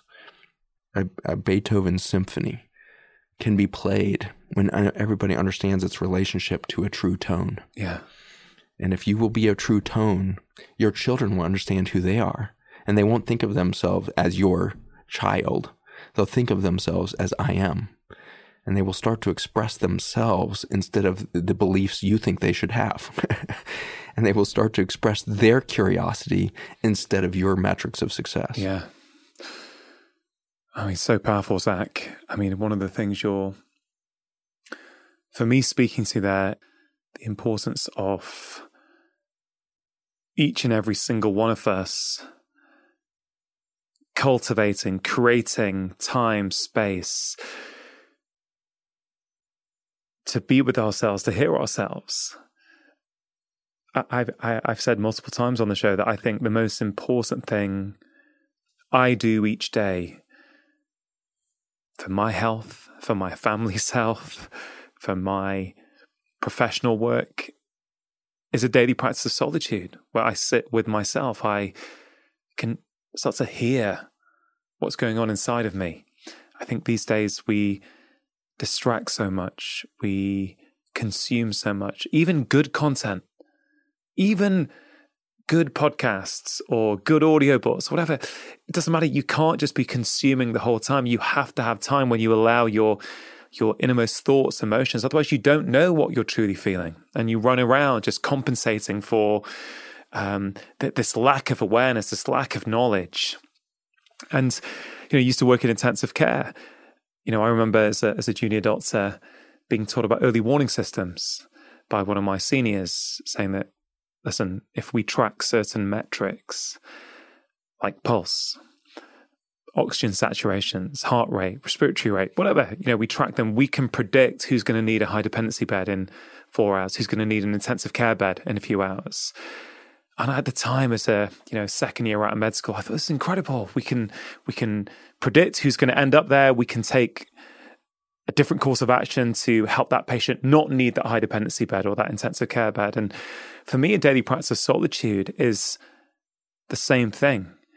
It allows us to take the pulse on our own life. It allows us to detect that early warning system within our own bodies. When is tension building up? When am I suppressing an emotion?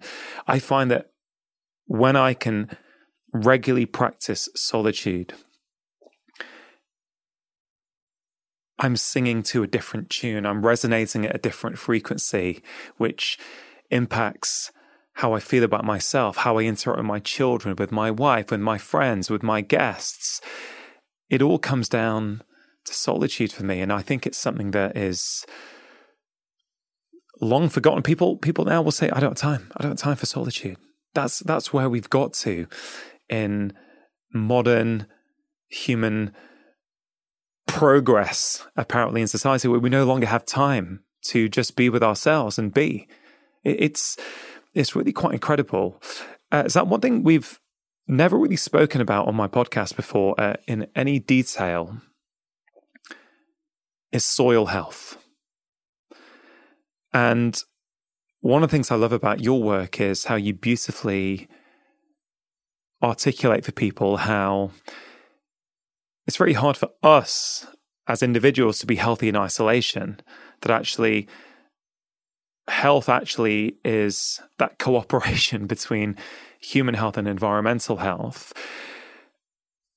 Why is soil health so important? What does soil health really mean? And to make it really practical for people, is it true, for example, that if we were eating broccoli 50 years ago, that it would have more nutrition, more nutrients in it than, let's say, if we buy organic broccoli today?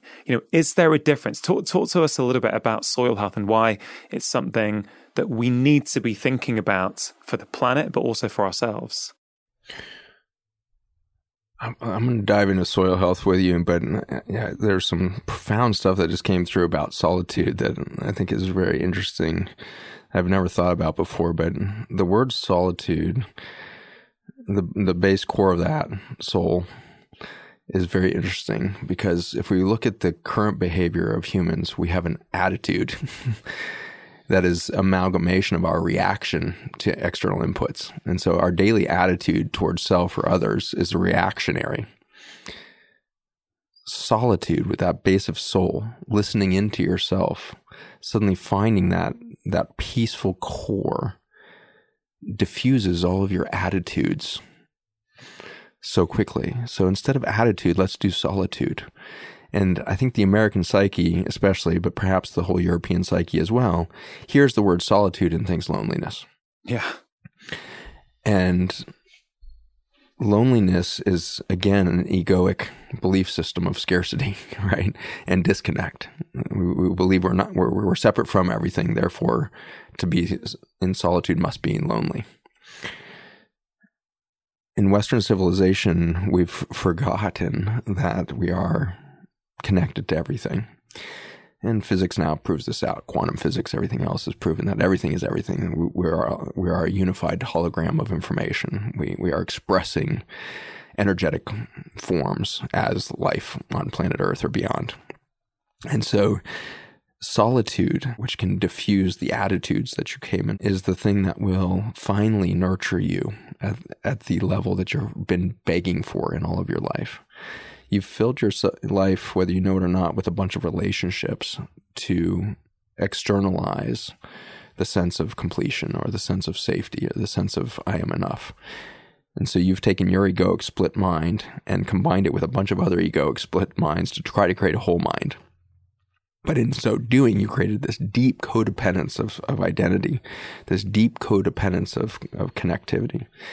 And so as we look at solitude as an avenue to be, that first step in the journey to health, solitude is this reconnection event that makes you realize, oh my gosh, it is literally impossible for me to be alone, because lying within me is a soil system that is highly intelligent, quadrillions of organisms, current estimates around 1.4 quadrillion just bacteria, let alone you add the protozoa and the fungi and viruses. You're in the quadrillions and quadrillions. There's literally a cosmos of life within you. It's impossible to be alone. You are connected to the soil system of Earth. Your gut, your skin, your sinuses, your lungs, they're covered in soil. They are this vibrant connection of biodiversity. And so when you ask about soil health, it's going to actually come back to this solitude where you have the peace of mind and ability to realize you are a complex network of an ecosystem. And as we start to study soil systems and the microbiome at large, we find out that you are the amalgamation of whatever you breathe, touch, and eat today. And if you keep isolating yourself further and further from nature, you become a very monotonous expression of nature. And so if you live in an air-conditioned home and you keep your windows closed, you run to the garage, you jump in a plastic off-gassing car, you drive with windows closed and air conditioning to the office, you park and you breathe gasoline fumes while you walk into the office, and then you walk into the office, it's an off-gassing amalgamation of carpet and paint and drywall, and you breathe that all day long while you look at a computer screen that's feeding you a blue tone, light source that has nothing to do with the solar, cycles of life, the light forms that change from morning to night, and you're isolated in every form.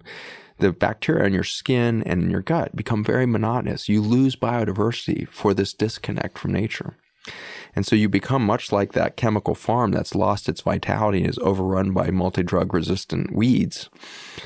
And you're going to have sinus problems, you're going to have sleep problems, you're going to have attention problems, you're going to have mood disorders, you're going to have all of that for this lack of biodiversity within the ecosystem of the soil within your body.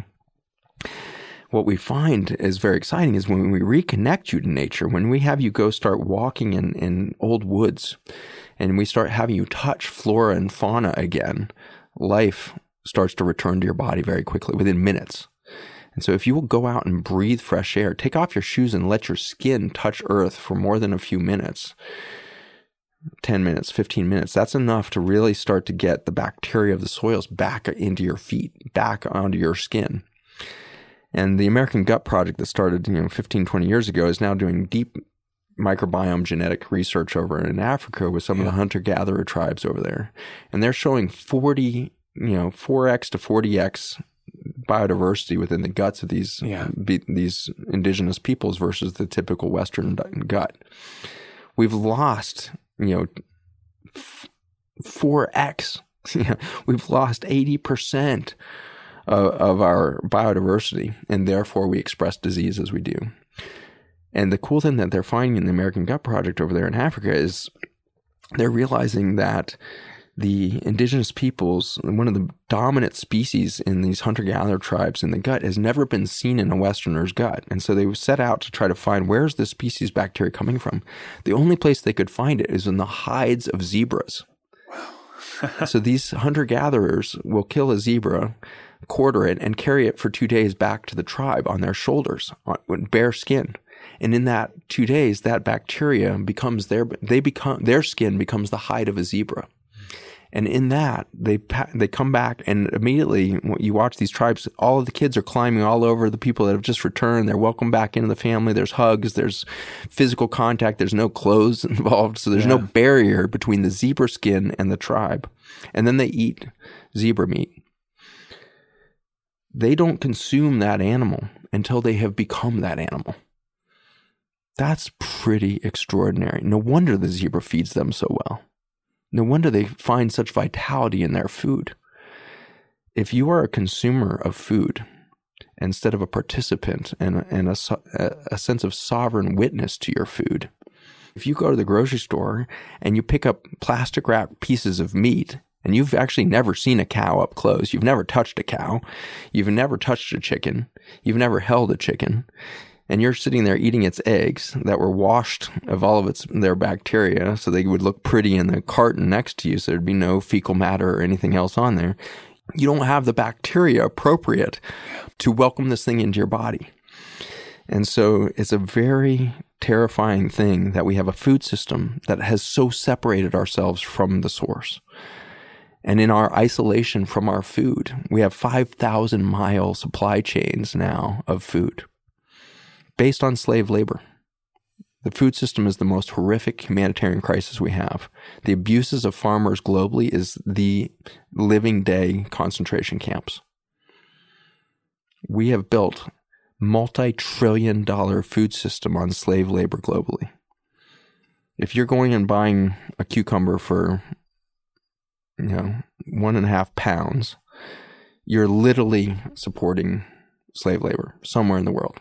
And so we have to come to terms with the fact that when we disconnect ourselves from soil, when we lost our fundamental relationship to earth, we stopped growing our own food, we stopped carrying our own zebras, we also lost the sovereignty of the sense of the people that we would ask to go do the labor. We didn't just become disconnected from the soil, we became disconnected from our humanity. And so we compartmentalize our lives and we think it's somehow somebody must care about. I actually don't even think people realize somebody's picking the cucumber. Yeah. I don't think somebody realizes that somebody's growing the cucumber. I don't think people actually know what a cucumber is. They just say, wow, this salad is great. And they forget that the salad actually has cucumbers in it. Like, we are so isolated from reality. And in so doing, we have disrespected life on every scale. And so we have a humanitarian crisis. We have a soil crisis as we started to believe in extraction versus co-creation. And so we are the tumor on the planet. We are extracting energy from every system, human systems, planetary systems. We're extracting more and more desperately every year in our fear of scarcity, our fear of death. This whole anti-aging movement that we're in right now of our industry, integrative medicine, everybody, well, it's all about longevity medicine. It's all about, youth forever. What happened to our respect for elders? Why are we trying to resist becoming elders? What are we afraid of? Are we afraid of gaining wisdom to find out that we had done everything wrong? I think that's why we are resisting wrinkles on our face, not because we don't want to become old, because we don't want to become wise. Because the moment we become wise, we find out we've been on an empty journey. We have been chasing all the wrong things. We've put 99% of our energy into other people's metrics of success. The wisdom that we're resisting on the face that we see in the mirror is not a fear of wrinkles. It's a fear that we may be denying our reality. We may be denying self. And so we want to believe we're young. We want to believe there's lots of years ahead to figure out life because there's a mounting scream within us saying, you're going the freaking wrong way. Correct the course. Correct the course, humanity. You don't have much more time to become wise. And so step into solitude, and ultimately you'll find your way back to soil. Soiltude. We will find ourselves back to soiltude when we realize we are a central processing unit for life to occur. We are not some sort of competitive, species fighting for life. We were given life. And if we can't receive that gift, then we will fight against death. We will receive the gift of life. We will fight against death. That's our choice. We can go one way or the other. To receive, you have to be silent. You have to be hands open. To fear death is to have a chokehold on life. And so we have to open our hands up, start to receive. We have to receive in our backyards. We need to plow up our backyards and plant gardens again. We need to plant the garden to remind ourselves not just of the soil, but of the humans that we've been forcing to grow our food for us at slave labor rates. And currently we're losing 8,000 farms a year in the United States to bankruptcy or a lack of succession. The kids can't work on the farms anymore because there's no economic benefit to it. So they all left the farm. And so these farms are going bankrupt, or our average age of farmers in the United States is approaching 70 years of age. Average age of farmers, 70 years old in the United States. There's nobody to take over. The farmers are dying of suicide. They're dying of their fourth cancer because they have been put on the front lines of chemical warfare against nature. Yeah. And so we are only moments away from losing our food system. And the pandemic showed it. Suddenly our shelves were empty. Suddenly everybody working in a meat processing plant got deathly ill because they're covered in antibiotics every day. Because to keep meat from growing invasive weed-like species of bacteria, you have to cover it in bleach and awful, antibiotic sprays all day. And so any worker in the food system became the most vulnerable to a pandemic. And so we lost reams of our workers, not to death necessarily, but they got sick and then they got paid not to work in most Western cultures. And so suddenly we lost our workforce because they were so vulnerable. And they were plunged into deeper poverty and dependence on their governments and, welfare programs and everything else. We disrupted the supply line of food because it was so vulnerable to begin with, because we had so disrespected the soil and the worker and the creative farmer that would have the courage to go out and create. So if it's just a single pot you start with in your backyard, start there. Plant something in the soil. So that's the journey at kind of the macro level. If you'll allow me, I'll do a micro version of that real quick that I think is beautiful. Let's see. But soil, it turns out, was my avenue into my current journey of intrinsic health. So we had started this nutrition center, and we were feeding everybody well scientifically proven diets that would reverse inflammation and chronic disease. Plant-based diets that were rich in alkaloids and medicine within the food and anti-inflammatories and anti-cancer compounds, antidepressant compounds in the food. And there was 40 years of science. By the time I launched this in 2010, there was 40 years of good science coming out of Cornell and a lot of great universities showing that, my gosh, the food system has all of this intelligent medicine within it.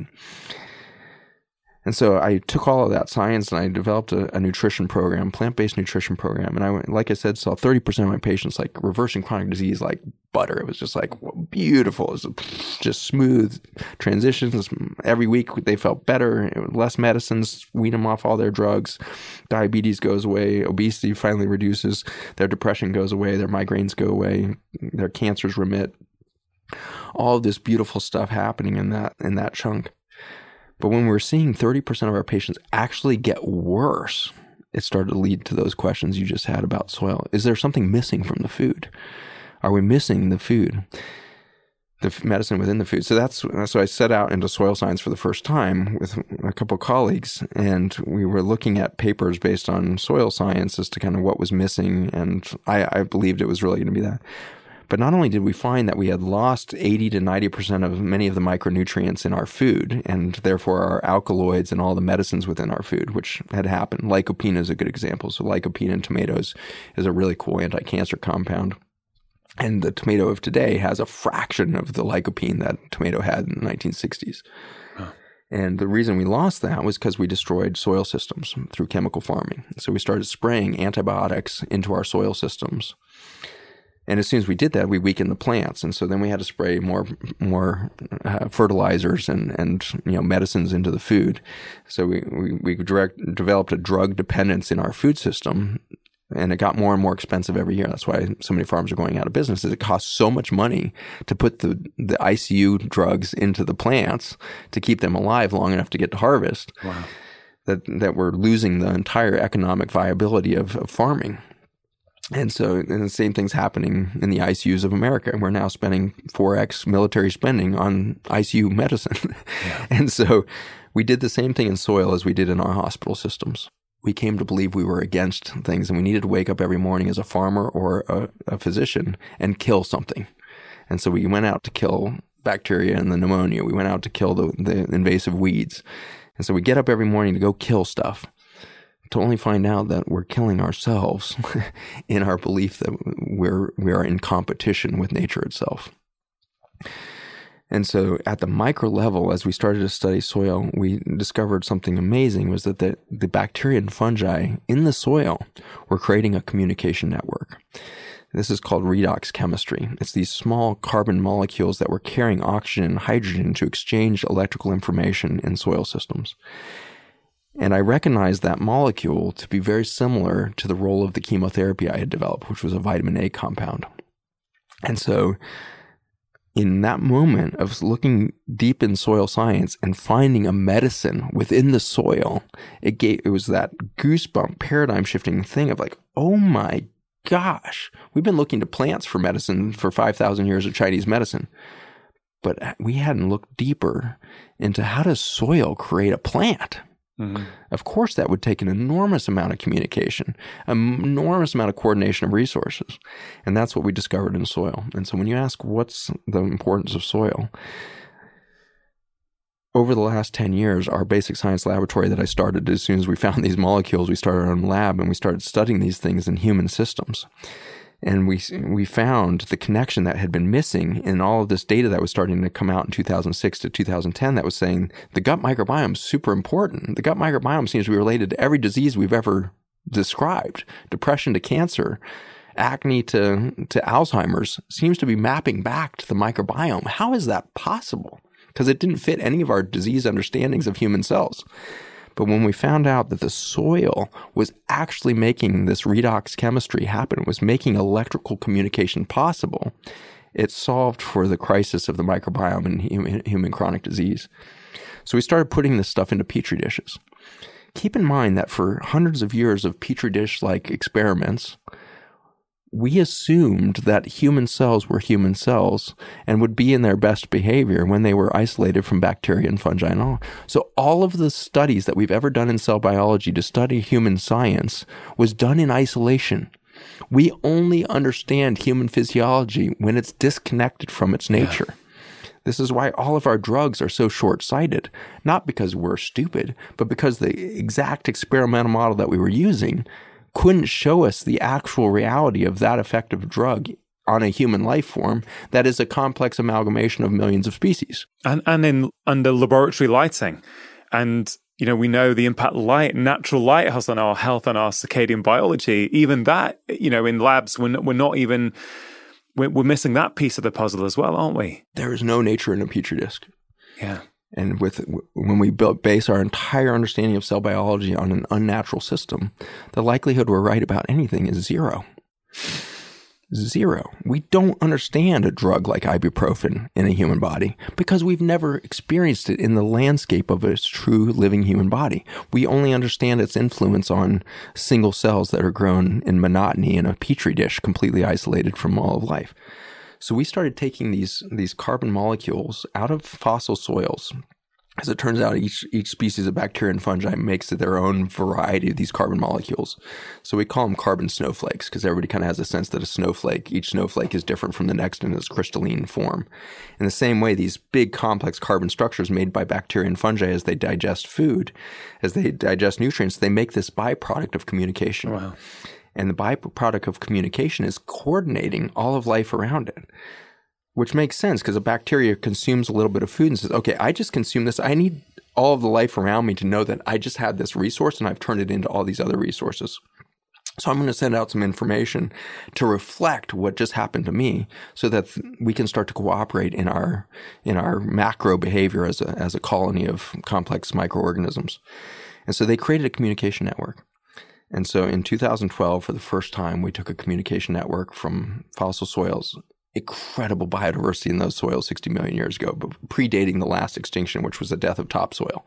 So this was the most complex ecosystem of soil organisms that has survived, the 4 billion years of the planet, or were developed through those 4 billion years. So we take that communication network and we put that on human cells in the laboratory. And for the first time in scientific history, we got to witness human cells repairing themselves in spontaneous form. So they would spontaneously make tight junctions and gap junctions.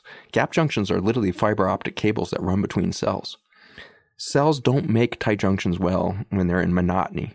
But suddenly we added back the information stream of bacteria and fungi, and the gut cells that we were growing suddenly created these cohesive tight junction systems of self-identity. Suddenly the human gut in a petri dish developed a capacity for self-identity when exposed to the communication network of bacteria and fungi from 60 million years ago.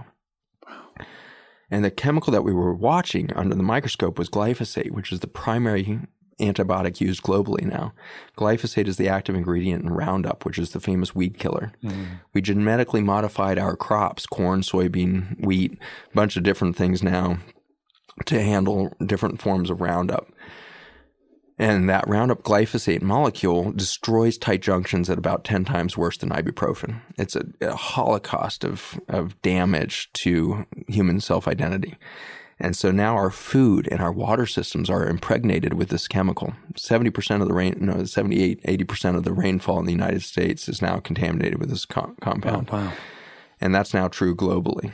Globally, we spray about 4 billion pounds of this chemical into our soil systems globally. And it's water soluble, which means it ends up running off into our river systems and ultimately evaporating into our clouds and rains back down on us. 75 to 80% of the air we breathe is contaminated with this glyphosate chemical. And so we have imbued human life with a chemical that breaks down self-identity. The beauty that we see in this communication network from intelligent soil is that it is the antidote to glyphosate. 60 million years ago, soil systems developed a reservoir of information that would be the antidote to our chemical holocaust on the microbiome. I don't think I have been witness to a bigger story of grace than that. Nature would plant within her archaic soils an antidote to our decimation of those very soils. Nature is built in a graceful checks and balances system that says if you will have reverence for life, you will have more life. If you will participate in life, there will be more life. If you decide to kill everything around you, you will die. And so this is the existential moment we've come to as a species. Will we continue to kill, or will we receive life? And the microbiome of the soil system is teaching us something beautiful about this.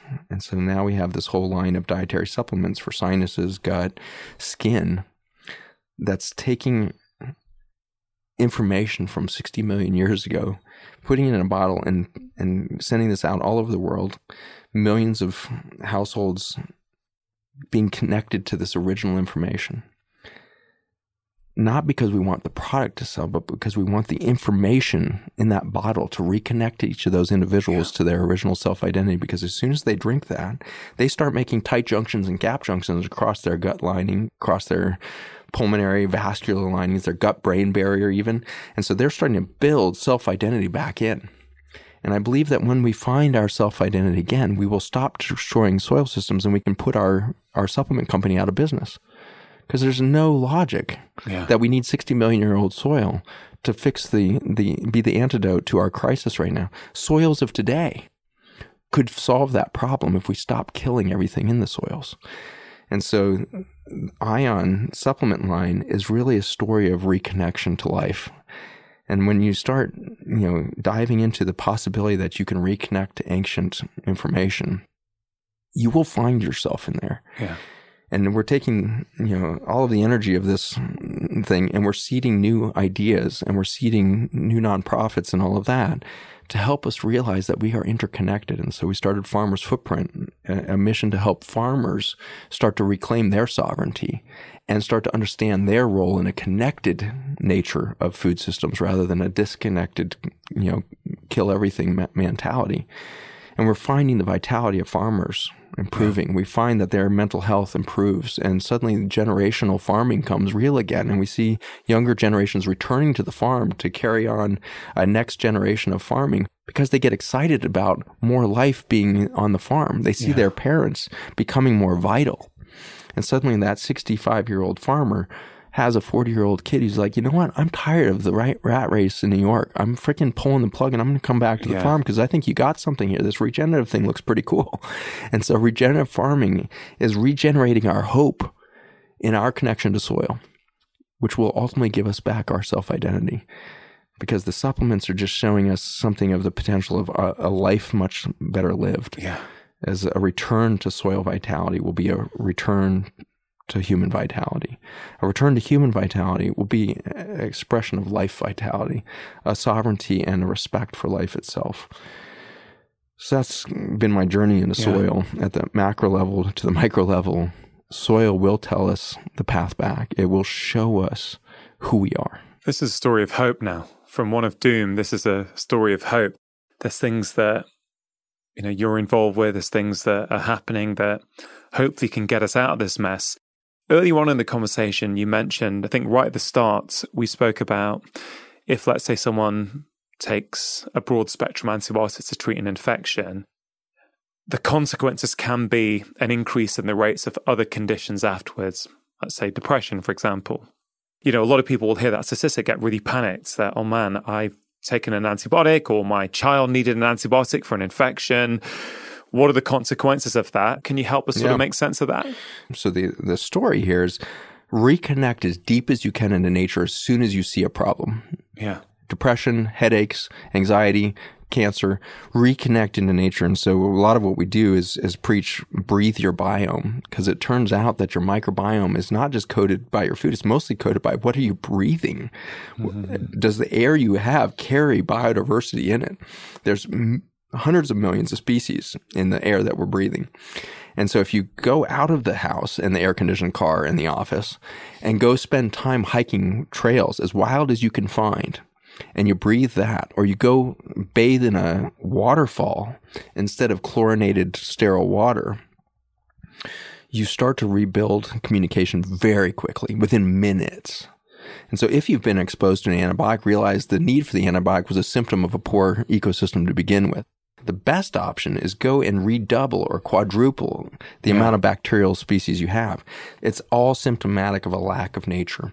So you need to rush back out into nature. And so a lot of what I do is when disease occurs, I ask people to radically change their environment. And a lot of that is difficult, in the mental range, but it turns out to be much simpler.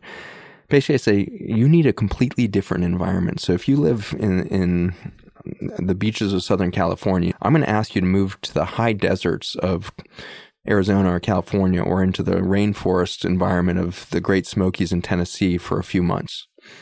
Because if I do that, I'm going to so radically change your bacterial soils, there's no way that your body can continue to express the same disease that you showed up with.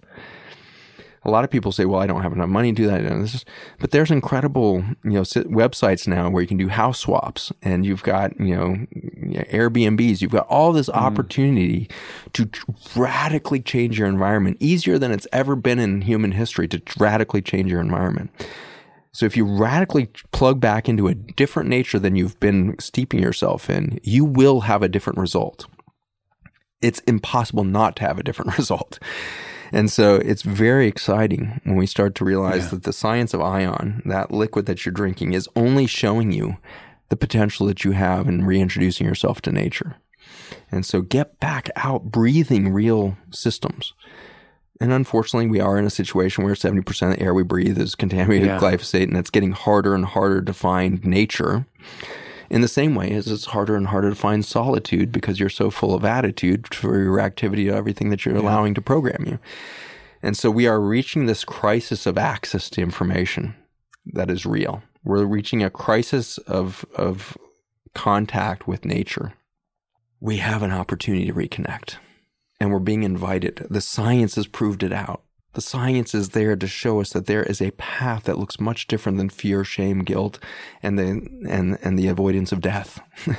There's a much cooler science saying you are a resonant being in a complex system of life expression that is different versions of the particle state of light. Mm-hmm. The universe is an explosion of light energy that is manifesting many particle states of diversity. And in that complex tapestry of energies throughout the cosmos, there is great beauty. And I believe that if you look deep enough into yourself and you spend enough time in solitude to find that soul and to start to express soilitude, when you become the soil, when you become the very nature that would nurture you, you will become so beautiful you can hardly stand it. And in that moment, we will set a completely different course for humankind. And we will become kind to our nature, to each other, through that journey into solitude, into the soil itself, into our reconnection. We've moved from, I guess, a tone of worry and doom and, I guess, hopelessness about the future in the face of powerful entities, environment, things around us that we don't feel we have any power over, to one right at the end here of hope that there is something that we can do. So like this podcast is called Feel Better, Live More. When we feel better in ourselves, we get more out of life. For people listening, do you have any final words, any final thoughts for them to think about how they can take this information, how they can individually for themselves, for their family, for their work colleagues, what can people do right now to start improving their lives and improving the lives of the people around them? To feel better, I think all of us are going to have to be willing to feel more. Right now, we are suppressing our intrinsic capacity to feel. And it's obvious why we're suppressing it, because most of what we're feeling is uncomfortable. We're feeling pain, we're feeling anxiety, we're feeling depression, we're feeling panic, we're feeling exhausted. And so it's obvious why we are in a drug culture of stimulants, coffee to sodas to cocaine. It doesn't matter. We're after the stimulants because we're trying to mute the exhaustion within ourselves. If we're going to feel better, we're going to allow ourselves to feel all of that and then look for the root cause and believe that there's a root solution. So feeling more is going to be that trust fall into yourself. Everything you are feeling right now is the only real thing happening to you. Everything else is external falsehoods. It's a game show. The only thing that's real is what you are feeling right now. If you are feeling depressed, heartbroken, abused, isolated, abandoned, those are valid feelings of you existing as an ancient, wise soul in the body of a human that's been programmed into a belief of scarcity and therefore egoic, desperate defensiveness. Allow yourself to feel all of those things, all of those horrific things inside of you. And then know that the solution, the antidote to the feeling itself, is inside that feeling. If you stop suppressing your ability to feel and allow yourself to feel, you will find the solution to your depression, to your pain, and everything else. Because deep to that scream is a truth, is a voice that is you. You will find yourself in the authentic feeling of everything you're going through right now. So to practice solitude is to come into enough silence to feel and trust the feelings and respect the feelings and acknowledge that they are just feelings. They're not necessarily the reality of the universe. They are the result of being disconnected from that universe. And in enough time of allowing those feelings to percolate to the surface, have the very uncomfortable experience of being with them, sitting with them, they will process through. The microbiome of your gut has enough neurochemistry in there to allow you to get past the stress of it. 90% of the serotonin made in your body is made by the gut's relationship to its bacteria. 90% of the feel-good serotonin, 50% of the dopamine, feel-good dopamine, is coming from the gut's ability to ameliorate your pain, your suffering. And so listen into yourself. Let those experiences, those stressors, those feelings bubble up, and you will feel better for your permission to feel. And so I did this yesterday intensely. I went through a massive day yesterday. I went to sleep with massive knots in my stomach last night, just roiling and feeling. I couldn't even put a name to all the feelings I was having. Whoa, the more intense life gets. And when life gets intense, you know you're living. Yeah. Which feels so much better than the numbed out, depressed state that I was in 2010 at the University of Virginia, when I was a chemical, chemotherapy doctor, scientist, so separated from nature. And so I am willing to feel today.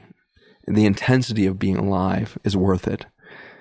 It's not easy. It's not comfortable, but it is comforting in the end, that I am actually alive and I can feel. And if I can feel, it means I am alive. And if I can feel, it means I can get through that feeling to a deeper truth. And if I can get to a deeper truth, it means I can build richer soil in my life and become more abundant in my relationship to a world that I am not separate from. Zach, challenging, thought-provoking. What a wonderful conversation. I want to thank you. And I've loved it, man. I really enjoyed it. Thanks for coming. Thank you for holding that space. That's the magic of the podcast, is we hold space for everybody to have their own experience. So thank you, and thank you for everybody listening. We just had a human moment, and that's priceless. Appreciate it. Really hope you enjoyed that conversation. As always, do have a think about one thing that you can take away and start applying into your own life. Now, before you go, I just want to let you know about Friday 5. It's my free weekly email containing 5 simple ideas to improve your health and happiness. Now, in this email, I share exclusive insights that I do not share anywhere else, including health advice, interesting articles or videos that I've been consuming, and quotes that have caused me to stop and reflect. And in a world of endless emails, it really is delightful that many of you constantly feed back to me and tell me that this is one of the only weekly emails that you actively look forward to receiving. So if that sounds like something you would like to receive each Friday, you can sign up for free at drchatterjee.com/Friday5. And if you are brand new to my podcast, you may be interested to know that I have written 5 books that have been bestsellers all over the world. I've covered all kinds of topics: happiness, food, stress, sleep, movement, behavior change, weight loss, and more. So please do take a moment to check them out. They are all available as paperbacks, ebooks, and as audiobooks, which I am narrating. And of course, if you enjoyed today's episode, it is always appreciated if you can take a moment to share the podcast with your friends and family. or leave a review on Apple Podcasts. Thank you so much for listening. Have a wonderful week. And do remember that if you want to listen to this show without any adverts at all, that option is available for a really small monthly fee on Apple and on Android. All you have to do is click the link in the episode notes in your podcast app. And always remember, you are the architect of your own health. Making lifestyle change is always worth it, because when you feel better, you live more.